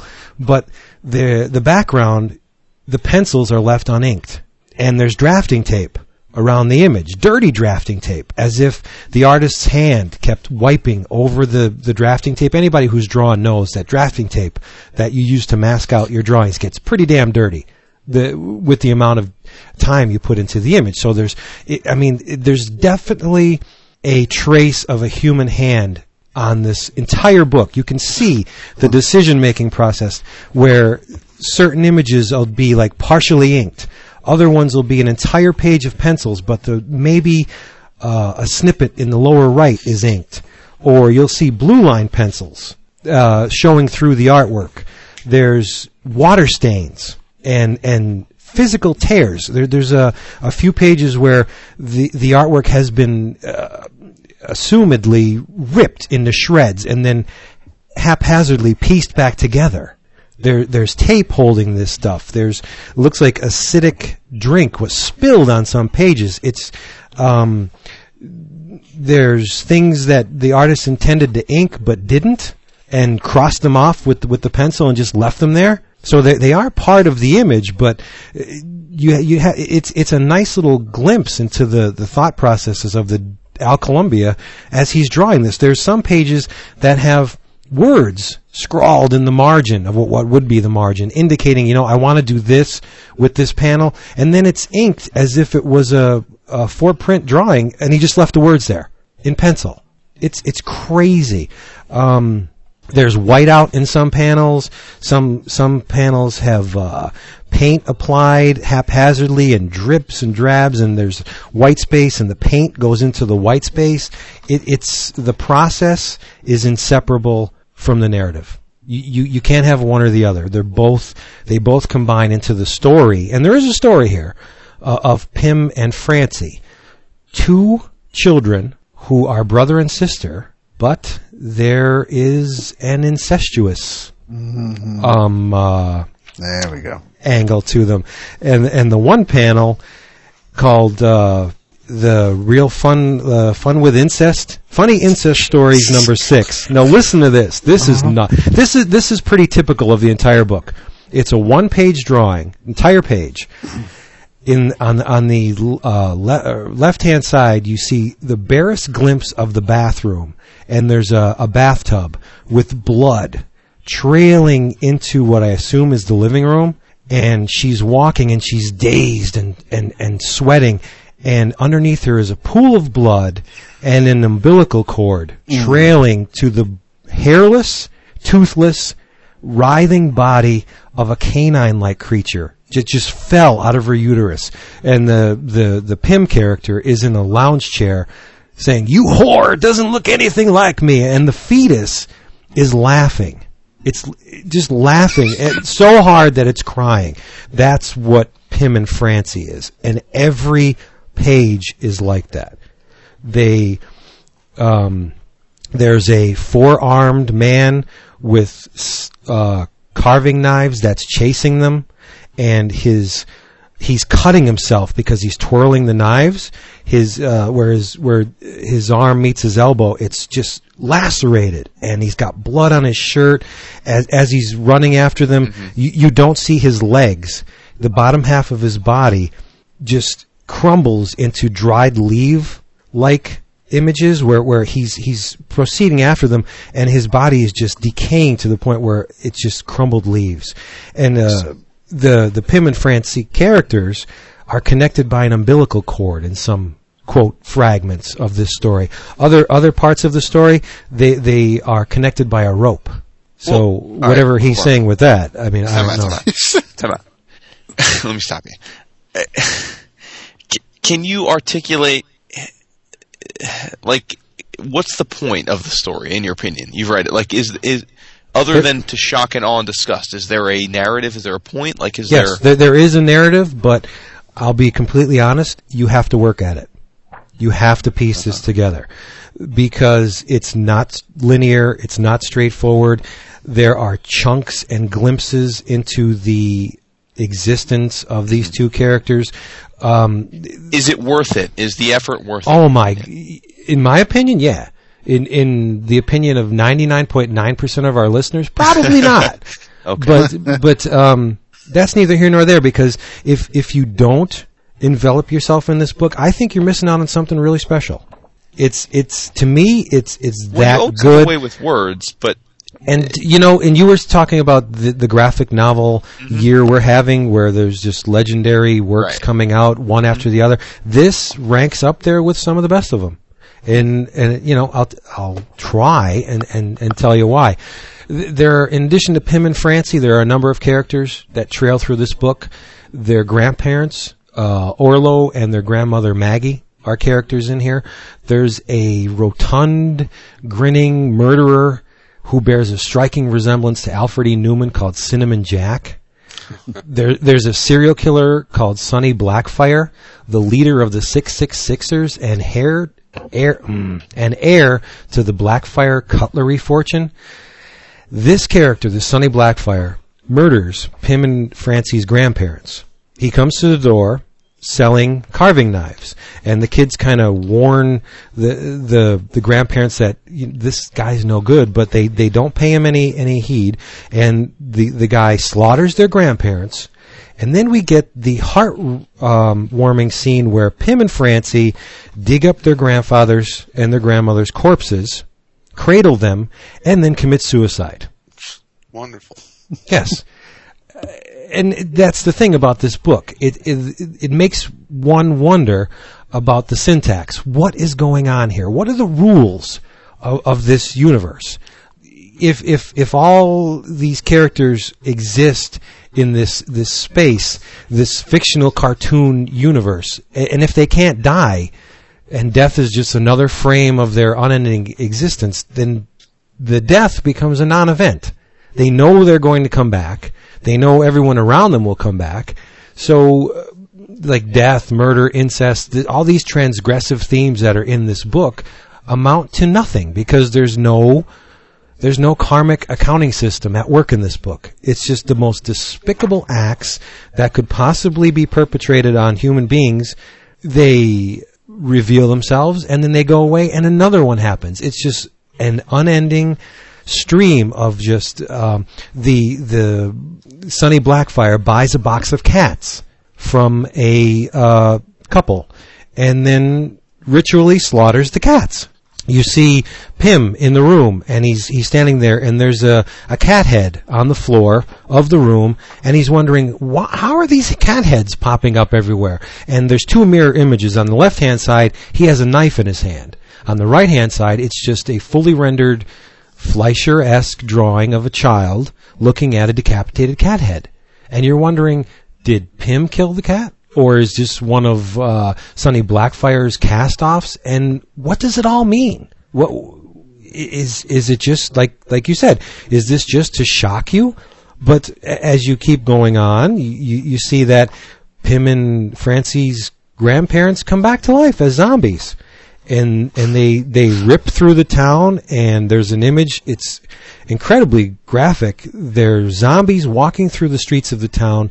Some are dragging entrails. Some are pulling half bodies with entrails just streaming from them, and they're looking out the window. And another thing, the characters age randomly. Like they're young children in some parts, but then in other fragments they're more adolescent, and in even others the children almost look like elderly people, and they have the childlike bodies, but their faces have this decrepit elderly look to them that you have to wonder, like, are these just like short old people, or are they kids? It's in some parts it's almost indistinguishable, the children from the grandparents, if you didn't see it's pretty clear that you're giving us the big thumbs up.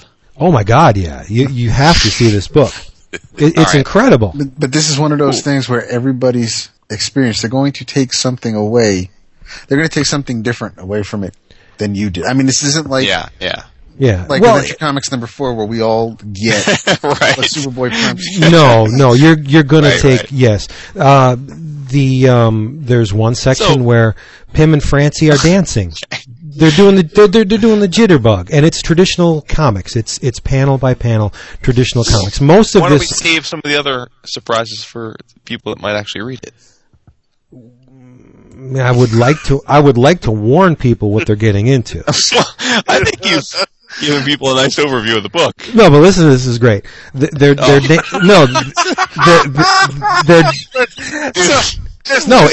really well done. They're dancing, and they're doing a jitterbug, and the music is so loud that the radio's rocking, and it looks like an Art Deco, maybe from the 30s apartment, where the very ornate furniture and everything is beautifully rendered. That's the one thing.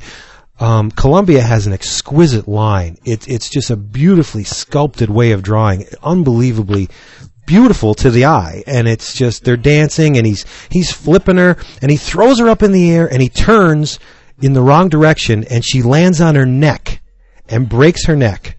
And in the next panel, the girl, which would be Francie, is ass up, and her dress is around her neck, and the pool of blood just forms around her body. And in the next page, Pym is brought to trial. How many pages is this book? 240.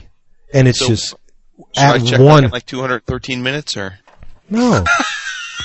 Bro, you've been going on a long time with this book, dude. No, I love you like a brother, but Jesus, I mean, come on. I don't think it has been that long. No, that's all right. It's been 18 minutes we've been talking about this book. Wow, that's a long time. It's a long time. That is a long time. That's all right. It's really good. It's a glimpse into the mind of an artist, and whether good or bad, frightening or extremely disturbing, you will be changed by this book. There's no leafing through this and not walking away from it at least pissed off at the gall that a creative individual could commit some of these things to paper. Mm-hmm.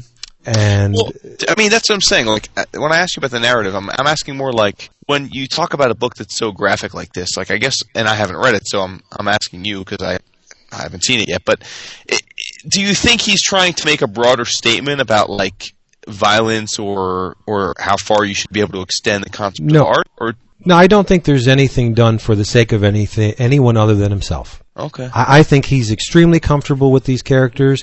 This is him speaking whatever he's trying to get across, and this is an exercise in him being himself. Now, and this is probably something very Vincian, but do you think art, I think we've had this conversation before, but do you think art should be ultimately the expression of the artist, regardless of what, and it's up to everyone else to interpret it as they want to? Yes. Okay, yeah. Yeah, I don't think he has to delineate, or any artist for that matter, has to give you a roadmap. You either get it or you don't. I agree with you conceptually. I guess where I kind of I could see both sides of it as the issue of when someone else is paying for you to produce that art and is relying on sales of that art to make them some kind of return, then I think it gets a little sketchy. But if the guy's just putting it out and let's look at the why need an publisher. artist at all, then? It's Fantagraphics. Yeah. I'm sure they're not used to making a hefty return, other than Love and Rockets on anything anything they publish. But there are. I guess you can interpret it as depending. That's another thing. Because every piece of art is an open system. If we're going to go in a scientific direction, an open system needs another system in order to sustain itself. Like a closed system is different. Everything within the system is there. It doesn't need anything other than itself to exist. A piece of art is a closed system. It can't exist by itself. It needs the viewer to decipher it. And because you're not the artist who created it, you cannot accurately decipher it completely. Do you agree with that? Right. So you can go through this entire book and I can take away something from it entirely different than what you would. Yeah. You'd be like, I know you. You'd go through this, you'd be like, what the fuck am I looking at? This is retarded. Right. I don't, but to me, there's a double page spread where there are Disney characters. And I'm not talking like caricatures, maybe kind of sort of being Disney characters. This is Mickey Mouse. And they look like the end result of the death of Disney characters. Mickey's face is totally smashed in. Where his mouth is, there's a gaping hole, as if the spirit of Mickey Mouse once lived in this shell and now it's gone. There's cracked, the Huey, Dewey, and Louie are on the side of the image, and it's like a big band type setting where Mickey is the band leader.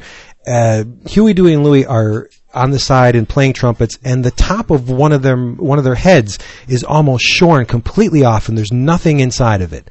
So what is he saying with this? Is he destroying pop culture? Is he making a comment on the megalomaniacal nature of Disney? I don't know. I went through the book 4 times, and I loved it every time, and I'm still pulling shit out of this book and still piecing together the story that he's trying to tell.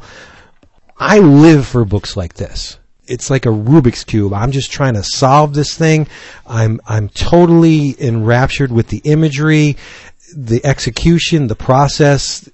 This is a book for me. Now, as I said, a lot of people aren't going to like it. They're not going to get it. They're not going to feel it was worth their $30. I wish I could read a book like this every week, but that's just me. And I'll hand it on over to you, but I'm going to dance about architecture a little bit here. I created a 1-minute long approximation of Pim and Francie. Now you listen to this. This is what Pim and Francie means to me. And then we'll be back with somebody else after it's over.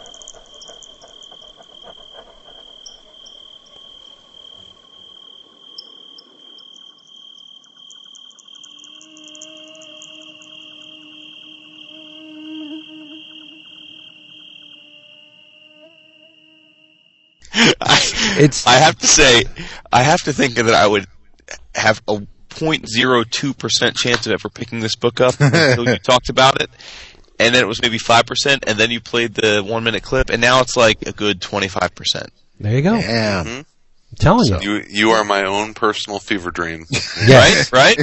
You're like my walking peyote. It's extremely disturbing. You will not purge this book from your.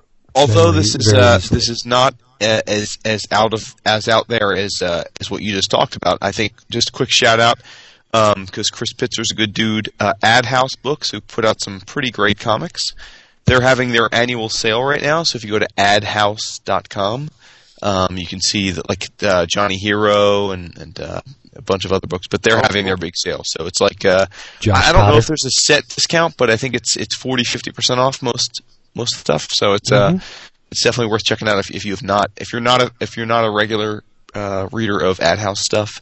I commend some of it to your attention, particularly Johnny Hero, which is a great book. And Fred Chow was actually a fellow wild pig shopper with Vince and I 2 weeks ago. So no kidding. Oh yeah, you didn't see him? No. He was the lone Asian dude in the house. Yeah. Oh Jesus. No, he really was. He was. I wish somebody told me. You were knee deep in Hulkback issues. I didn't. And you also talked to Templar. Nobody told me about that shit either. But, I did. I did talk to Templar. It was that's all right. Alan handed me the phone. Yeah, Alan handed me the phone. He's like, "Say hello," and I thought it was Templar. Sounded Australian to me on the phone, but it was not Australian. It was most certainly a Brit. It was Templar. Yeah, well, I guess I'll just have to resign myself to just listening to him on our voicemail messages. That's cool. Well, to be fair, Vince, you were knee deep in back issues. I was driven. Yeah. Vince gets into a zone. Hey, I got a little something. It might put people off now because it's a little more mainstream than. But I really did want to get Chris's view of this, and he may have already talked about this on AC because I didn't listen to the Lance Briggs episode yet. But I'm dying to hear what you thought of Stumptown, my friend. Loved it. Okay, I was hoping to get a little more than that, but what did you think of the story? Is it all that you'd hoped it would be? What did you think of? Greg had been talking about it for 2-3 years now, so there wasn't much of a surprise as to what it was. I mean, he had set it up for so long. This is going to be a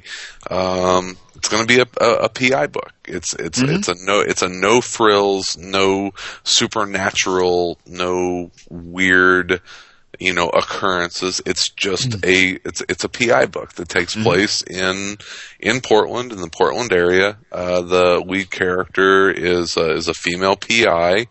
It draws heavily on a lot of the early detective TV show influences that Greg grew up watching, like Magnum PI and the Rockford Files. I was going to say, remind me of Rockford Files, like a female version of Rockford. Yeah, very, very much so. She's Dex is her name. Just kind of Dexedrine, right? Her full name is Dexedrine. Yeah. Yeah. She's just kind of a borderline degenerate gambler who's,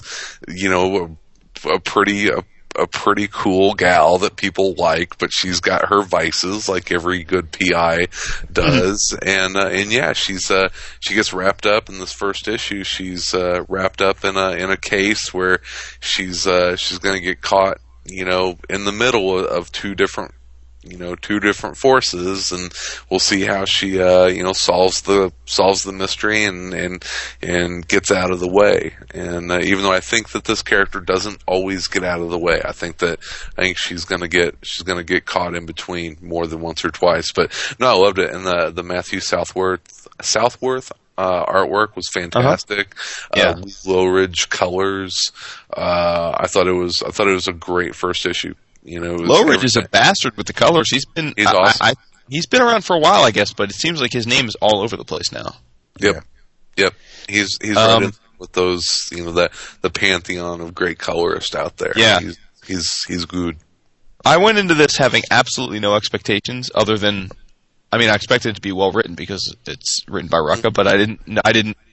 I know it's been well anticipated, but I've avoided a lot of the chatter about it, so I didn't really think I didn't have a lot of thought as to what it would be. It's a totally minor nitpick, but I think it's something that a lot of writers have a tendency to do these days. The one thing I wish I could take back from this story, and it's just one mention, but it was an important part of the story, was in the middle of the book when she's meeting up with Morenzo. And he's like, well, what do you know about me? And she's talking about how she knows about him. And then she says, you're the head of the MS-13. MS-13, yeah. To be honest with you, I had no fucking clue. Like, I thought she was saying he was, like, it was MI, like, I thought she was saying you're a spy. Yeah. I'm like, oh wow, dude's a spy, works for the government, and then I'm like, what the hell? Shoot.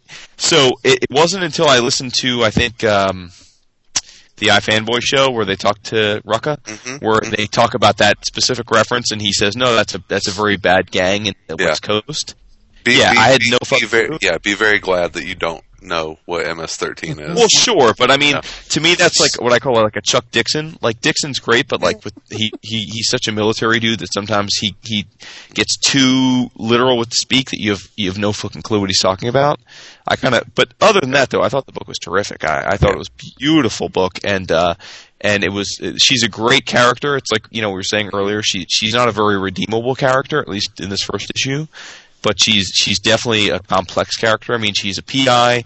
She's tough. She's smart, but she's also kind of a loser. She's a gambler. She's got a little brother who's got Down syndrome, or is it her son? Or I took it as her little brother. Yeah, I think it's her little brother. Yeah. Yeah. I can't think of too many comic books where you've seen a Down syndrome character. So, it's just one of those things where it's a really human book. It almost read like a script of a great TV show. So I'm definitely, I hope this comes out on the regular like he says it will, because I was quite impressed with the first issue. Yeah, cool. For sure. But to defend the MS-13 thing, I believe that where Greg is out West Coast, I think it's much more common knowledge who that gang is, what that gang is. So, and even here, it's fingering its way into the Midwest, but it really the Southwest, and then up the entire West Coast, and then coming into the Midwest. That unfortunately, eventually you will know what the MS-13 is. To be honest, I don't think in Kinnelon, New Jersey, I'm going to know what MS-13 is. But hey, man. Hey, dude. They're in rural Iowa, so they're coming. Yeah, I don't think they're coming here, but okay. Yeah, okay. So let's get back to Marvel so we can make Vince happy again. Vince, you could try. Oh, he's sad. He's sad. Oh, Vince, are you sad? No. Who else? No. You know what? No, who else read The Doctor is Out? Strange #1. Not yet. What? I know. Can you believe it? Because I haven't received it yet. Yeah, I read it. Chris, did you read it? No. It's I have Agamotto goodness focused on Doc Voodoo right now. Yeah. I thought it was pretty cute. I didn't even think that. The scene in the baseball stadium was kind of cute, but overall, what did you think?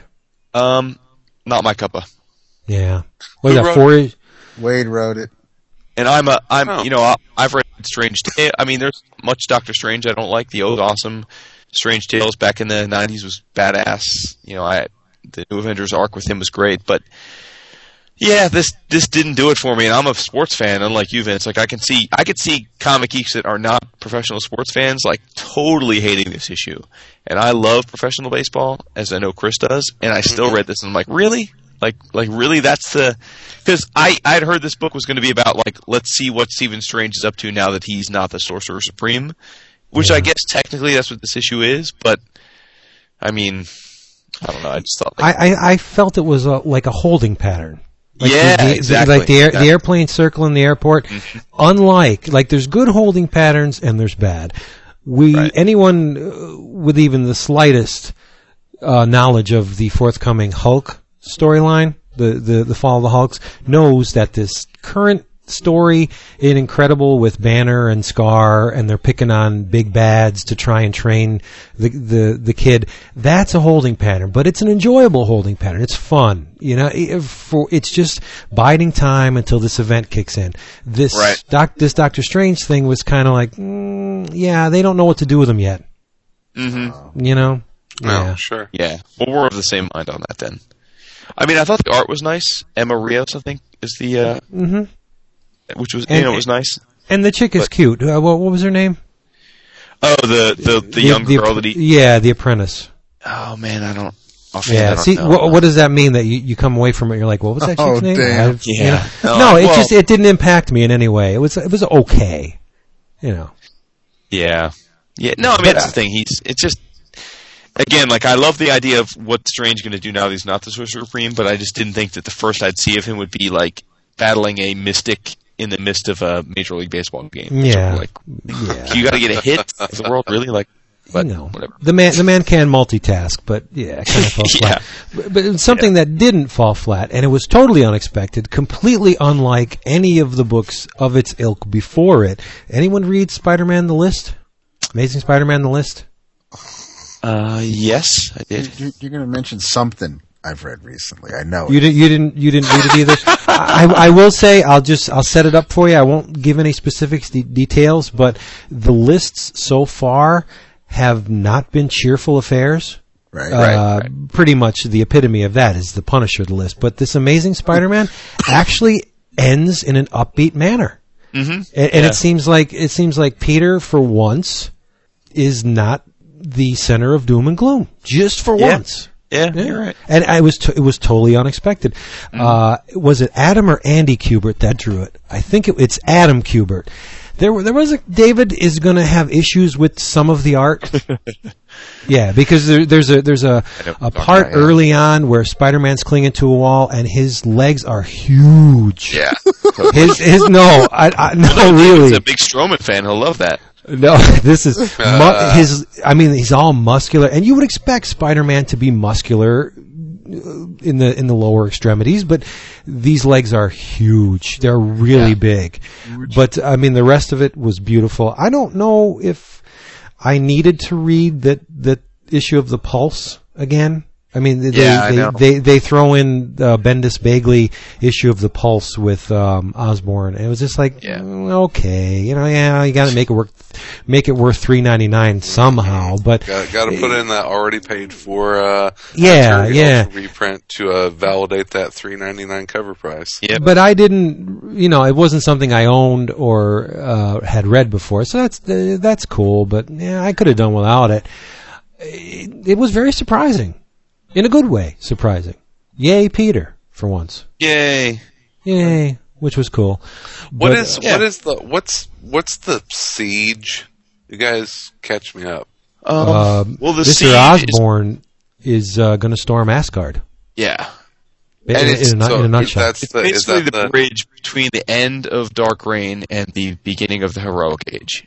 It's basically the fall of the band is going to come back together. His delusions of grandeur are becoming so overblown that he thinks he could poke the chest of the gods.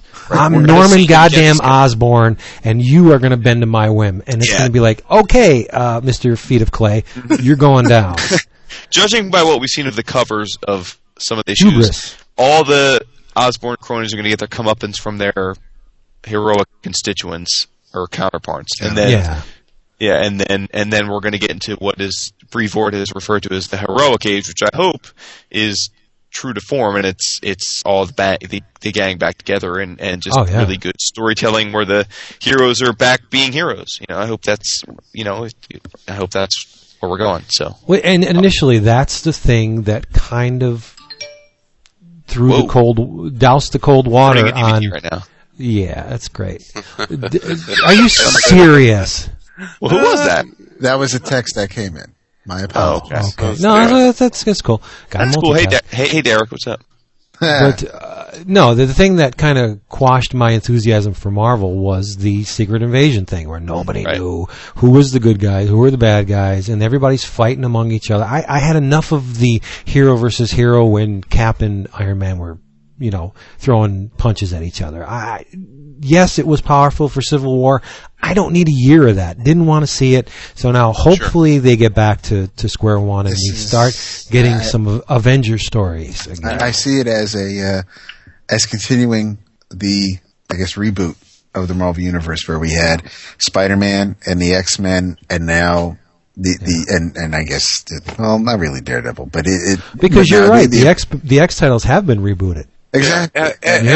Everybody's gone through a soft treatment. Right, exactly. So it makes sense now that Steve and Thor, or Don and Tony get back together, and I'll write the scene.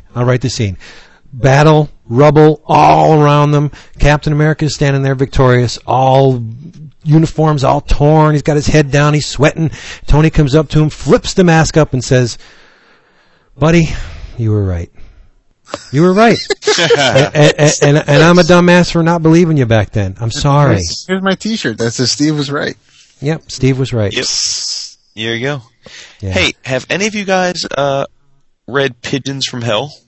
Oh my You gosh. betcha. Nathan Fox. Hell yeah. Yep. Well, I bought it off the Nick and Dent from Tefal this past sale, and I read it this week, and it was quite a lot of fun.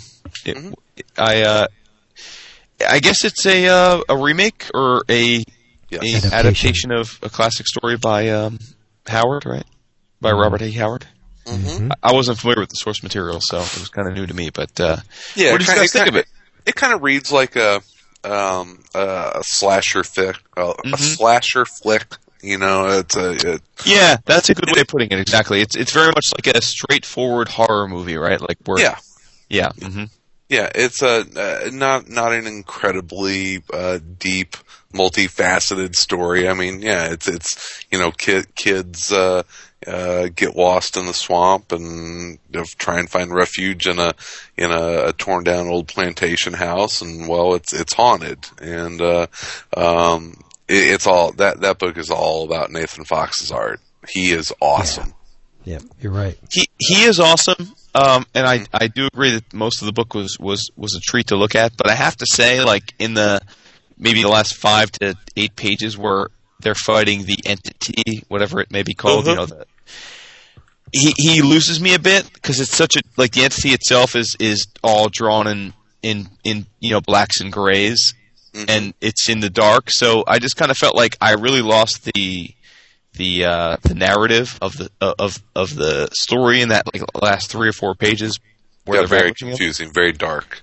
Yeah, it really did. I mean, obviously, you know that, like, in the grand scheme of the book, you know they're fighting this spirit that you know who it is, and then you know that at the end they win. So you know that what happens. It's not hard to it doesn't take away from the fact that you know how the book turns out, but that, like, the sort of the climax of the book I thought was the weakest in terms of art. And again, as I'm looking at the pages again here, it's not like it's poorly drawn by any stretch. I mean, it's beautiful art, but as I was reading it the first time, I was sort of like, I don't quite know exactly what's going on here. I think I know, and then, oh yeah, I was right. That's what happens. You know, so it's but yeah, it's not a literal translation of Pigeons from Hell, because that story was published in the 30s. I have no idea. Okay. You know, in Weird Tales magazine. Okay. And it's also not the first time that Pigeons from Hell has been adapted for comics, because what was it, David? Scott Hampton did a Pigeons from Hell for Eclipse. Yeah. Okay. So and if you put the two side by side, the Nathan Fox and the Scott Hampton, they're very different. But so it's almost using Pigeons from Hell as an inspiration. And taking it from there. Yeah. I agree with you. Graphically, it's astounding. Nathan Fox is some of the biggest balls on the block. I mean, the guy has mad chops. Did you read the Zodiac, Dark Reign Zodiac? That was incredible. I did. Yeah, I did. Oh, that was him? Yeah. Yep. Just visually stunning. I mean, I didn't have anything invested in the Zodiac character. I didn't even know who he was going into it, but just the imagery, it's just astounding. Yeah. It's so beautiful. It's just. Well, I would definitely say this trade is worth getting. Like, it's one of those things, as I'm reading it and it's November, I'm thinking, wow, I wish I'd read this right before Halloween when I'm in the mood to read horror. Like, this is, if you're in the mood to read, just like Chris said, just a straightforward horror story, and you're kind of in the mood for something spooky, it definitely gets the recommendation. I mean, the book looks beautiful, and especially there's probably in the middle of the book for 5-10 pages, there's a flashback to where you kind of learn why the house that they're in is haunted, and sort of who is the main antagonist. I mean, that stuff's gorgeous, and it definitely is worth having in your collection. But you know, it is what it is. I don't think I wouldn't say it's a super strong story, but it's definitely worth reading. I mean, it's a good horror book. Another one. Did you read Sorrow from Rick Remender and Seth Peck? I have not read that yet. No. I think Francavilla. Gorgeous covers by Francesco Francavilla. Yeah. Karen Dwyer did gorgeous covers on that. Yeah, incredible covers. Kind of the same thing. It's just it's like it reads like a 1970s or early 1980s slasher film. It's very but then Texas Chainsaw Massacre, you know. Right, but the Pigeons from Hell is almost a prototypical horror tale. There's a reason why it feels so similar to you. It's because that a lot of things have been Sure. A lot of things use that as a foundation on which to build. It's Right. almost at the Kinda nut. like Neil Adams. Right. Yeah. Yeah, To bring it full circle. full circle. Yeah. So, Jason, you're drunk. I am pretty hammered, yeah. You know why? I came home early today because, it's sort of like a holiday week. And so I got home early, and my wife had just opened a bottle of wine. She'd cooked dinner. And I usually don't get home for dinner during the week. I'm usually home after they all eat. But I sat down, and so I had wine before, so I had like a whole bottle of wine, and then I was someone to record, so I opened up a Guinness, and then one became two, and then it's been like six. Oh, Jesus. Project Rebuild is going to be like Project Tear the Fuck Down. No, dude, to be honest with you, in all seriousness, I weighed 190 on the Wii last night, which is it's a full 60 pounds, 59 pounds. Yeah, so I don't need to lose any more weight, dude. Like, I walked into my office on Friday, and my partner's like, told me I look like a he told me I look like I'm a Holocaust survivor. I was just going to say, like you walked out of the Magneto Testament series. Yeah, so no, I'm not. We just lost you, Vince. You're cracking up a little bit, Vince, but yeah, no. So maybe that was a good thing. He's for the record, he's Jewish. Not that matters one way or the other, but he was like, I walk in and he's like, "You look like a fucking Holocaust survivor," and I'm like, Jesus. And then my secretary, who's like a size 0, she's like, "You're as skinny as I am." So I thought, wow, I gotta ratchet back on this weight loss. I gotta go pick up some Guinness. Yeah, I gotta drink some Guinness. So, but I am hammered. So Nice. Yeah. How we doing time wise? I can't say anything. I'm off and shit. Well, while Vince can't say anything, David, did you read Deadpool Team Up? Oh my God! Yeah, twice. No. See, I hate that you don't like Deadpool. It hurts me, like, in a way you don't even know. It's almost like you grabbed my balls and you twisted them into little circles. It's like it hurts. No, it wouldn't hurt. I want to, after seeing your thread about it. I am interested, especially since the team up book, so it's not like 100% nothing but Deadpool. Right. So it's good stuff in the book too.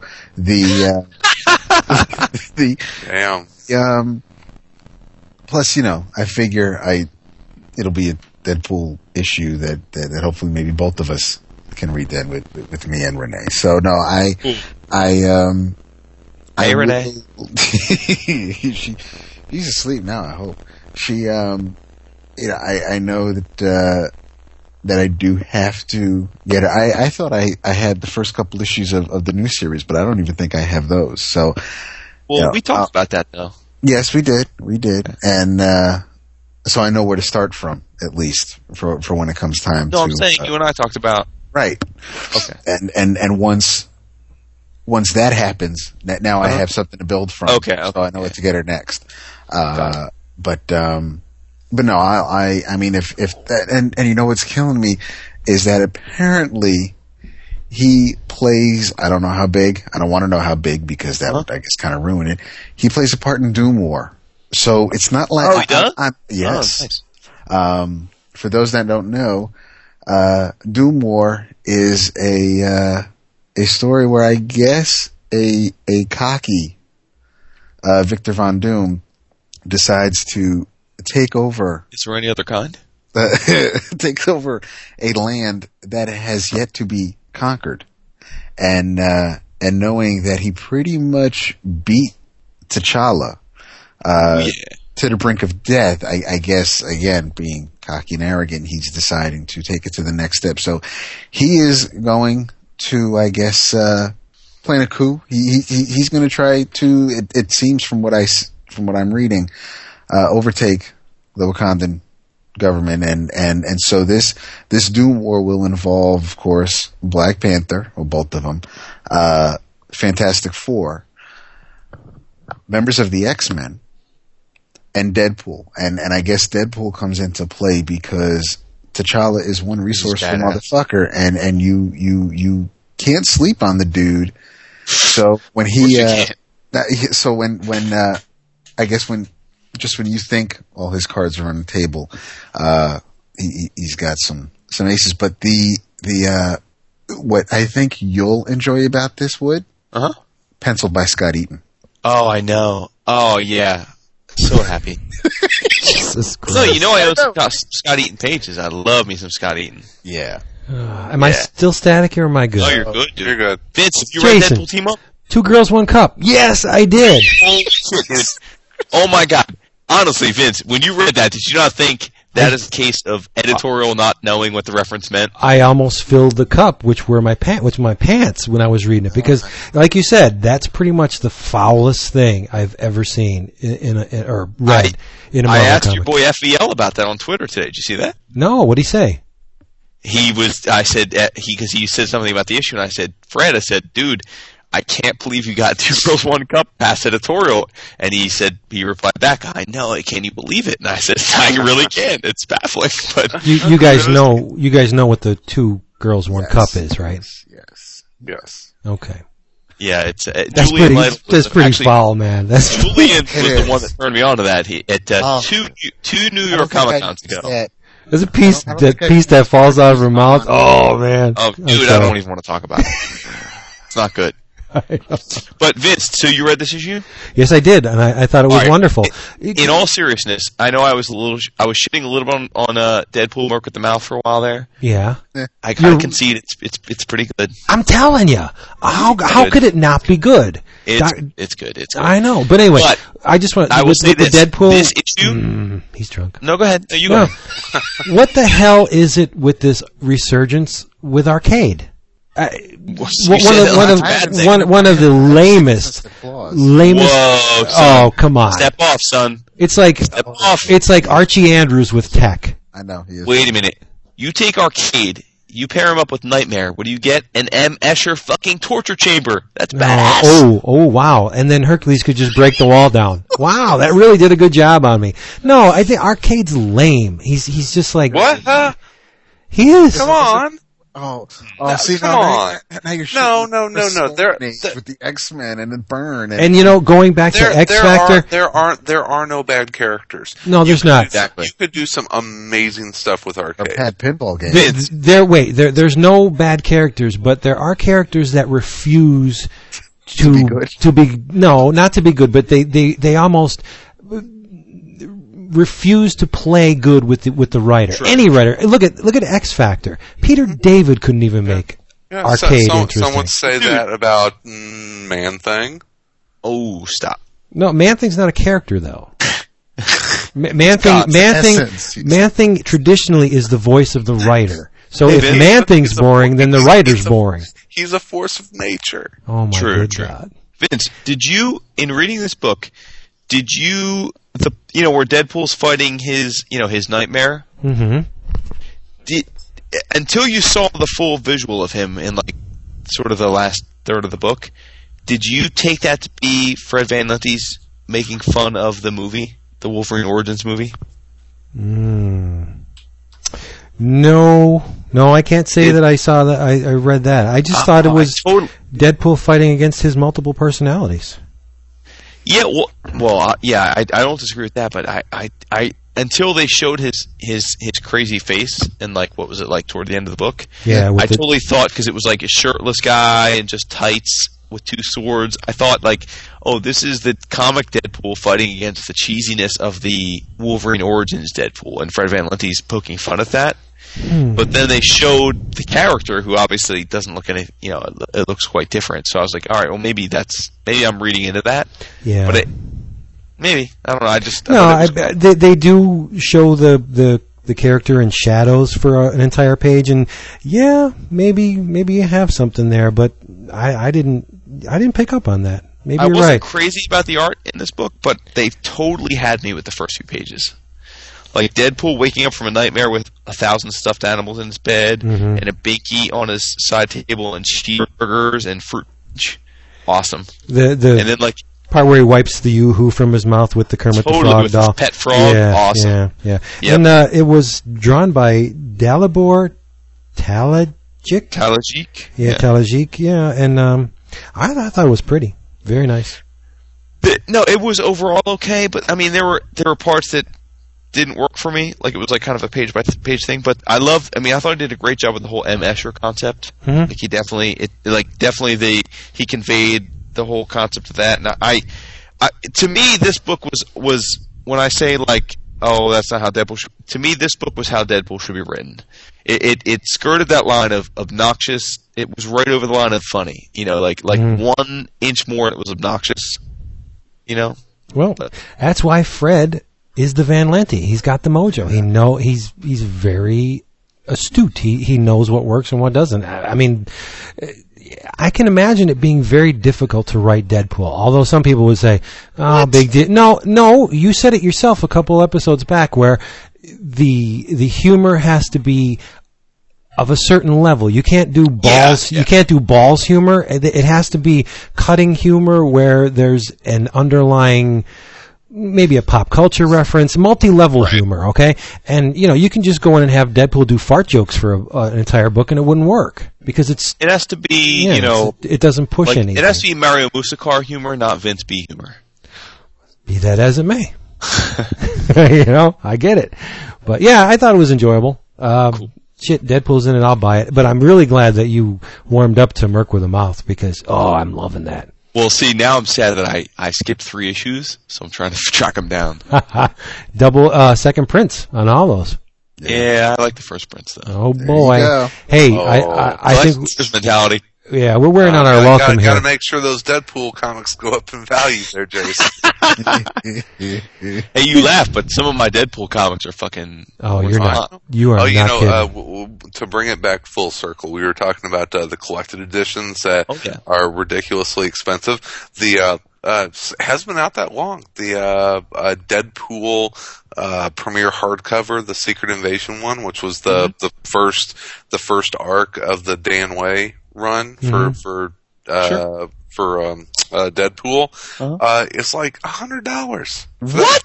Yeah, ridiculous money. Jesus, it's a good story, but it's not $100. I don't know. So, are the issues worth crazy? No, the issues are worthless, but the premiere hardcover, because it's out of print. Wow, that's fascinating. Is does it say very which cover? The direct I- market cover or the? I don't know. He doesn't. Yeah. Go to and that CollectedComicsLibrary.com. These are Amazon pricing, and so that's marketplace pricing. I think we all know by now to get something's real market value, check eBay, and whatever it's auctioning for is what its real value is, because that's what people actually spend on it. But yeah, that first premiere hardcover, that the Deadpool is going for silly money. Look at that. Because it plays into the finale of Secret Invasion. Yep. Deadpool was essential. Yeah. Without the information. Without Deadpool, there'd be no Normie wouldn't be in control. That's true. Just tells you how ridiculous it really was. Hey, this episode has been sponsored by Discount Comic Book Service, where you can get, among other things, all the 3 monthly Deadpool books at a significant discount. Really, really good discounts, up to 75% in some cases. DCBService.com. They are, as I say, the best. There you go. The discounts, that's right. And while you're at it, read, I want to say it, but I don't want groans. Read Jersey Gods from Image. Oh, nice. Wow. Because it's great. Yeah. What were you really going to say? I was going to say be adventurous and try something a little different and thumb through Pim and Francie from Fantagraphics. And if you have nightmares, don't blame it on me. Yeah, real quick to say that. Right.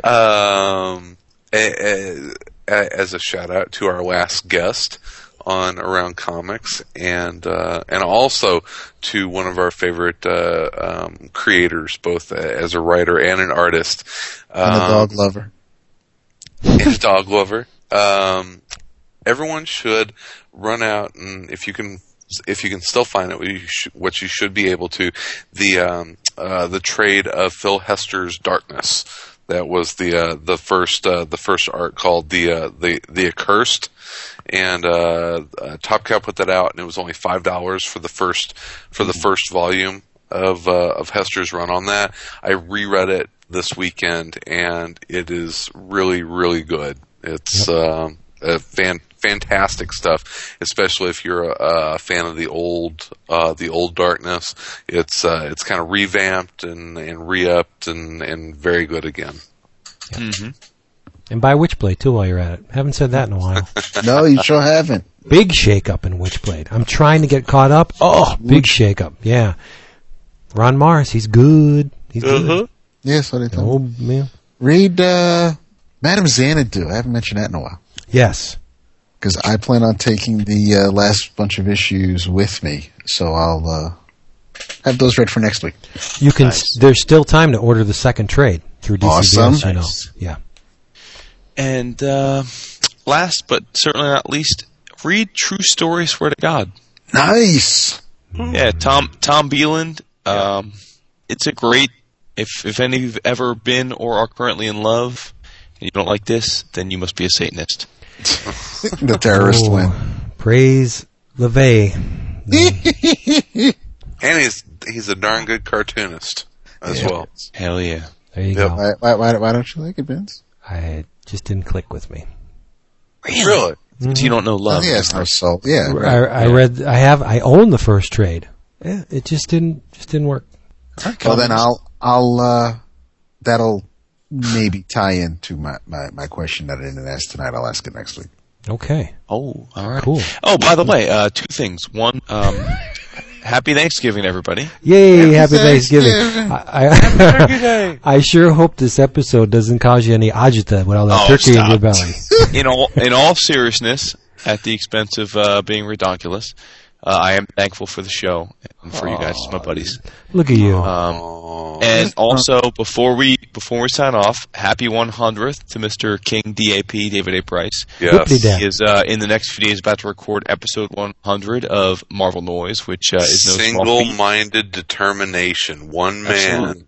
One man. So much love to him and Steve Raker and Tom Morris and all those guys that contribute and Carlos Cordova, David's biggest fan. That's yes. Right. So, yep. That is quite an accomplishment. 100 episodes, that's pretty cool. Wouldn't be any if he didn't kick me in the balls on the bullpen bulletins and take the concept and run with it. But hey, good on him. Good on you, David Price. No, really, you know I'm busting you. You done good, and keep doing good because people love you. Oh, Vince. Yes. Give a shout out to our forums in the gift exchange. Yeah, we're doing a gift exchange on our forum. You can find out all about it at forum.bullpenbulletinspodcast.com or www.11o'clockcomics.com. And if you are so inclined, we're still not there on the iTunes reviews. I would like 200. We're close, but we need your help.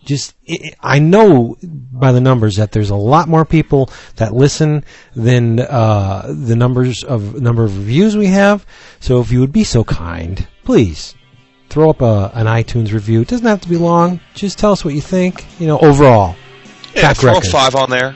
Track record. Yeah. Well, no, they don't have to. Just be honest. No. We only want good iTunes. I mean, a 5 would be honest. So. That's Vince, compared to most of the other podcasts out there, come on. Yeah. We are only human, as are everybody else. All right, people. Thanks for being with us this week, and we'll see you again next week. How about that? Come on back. Come on back. Yeah, happy Thanksgiving. Stay away from the pumpkin pie, because that shit is nasty. Oh, so show. I hate pumpkin pie. Extra whipped cream on that. No, I'd rather eat the stuff in the cup. I'm right with you, buddy. Pumpkin pie. No. Got solo for the pumpkin. To the end of time, and I'm the cosmic champion, and I hold a mystic sign, and the whole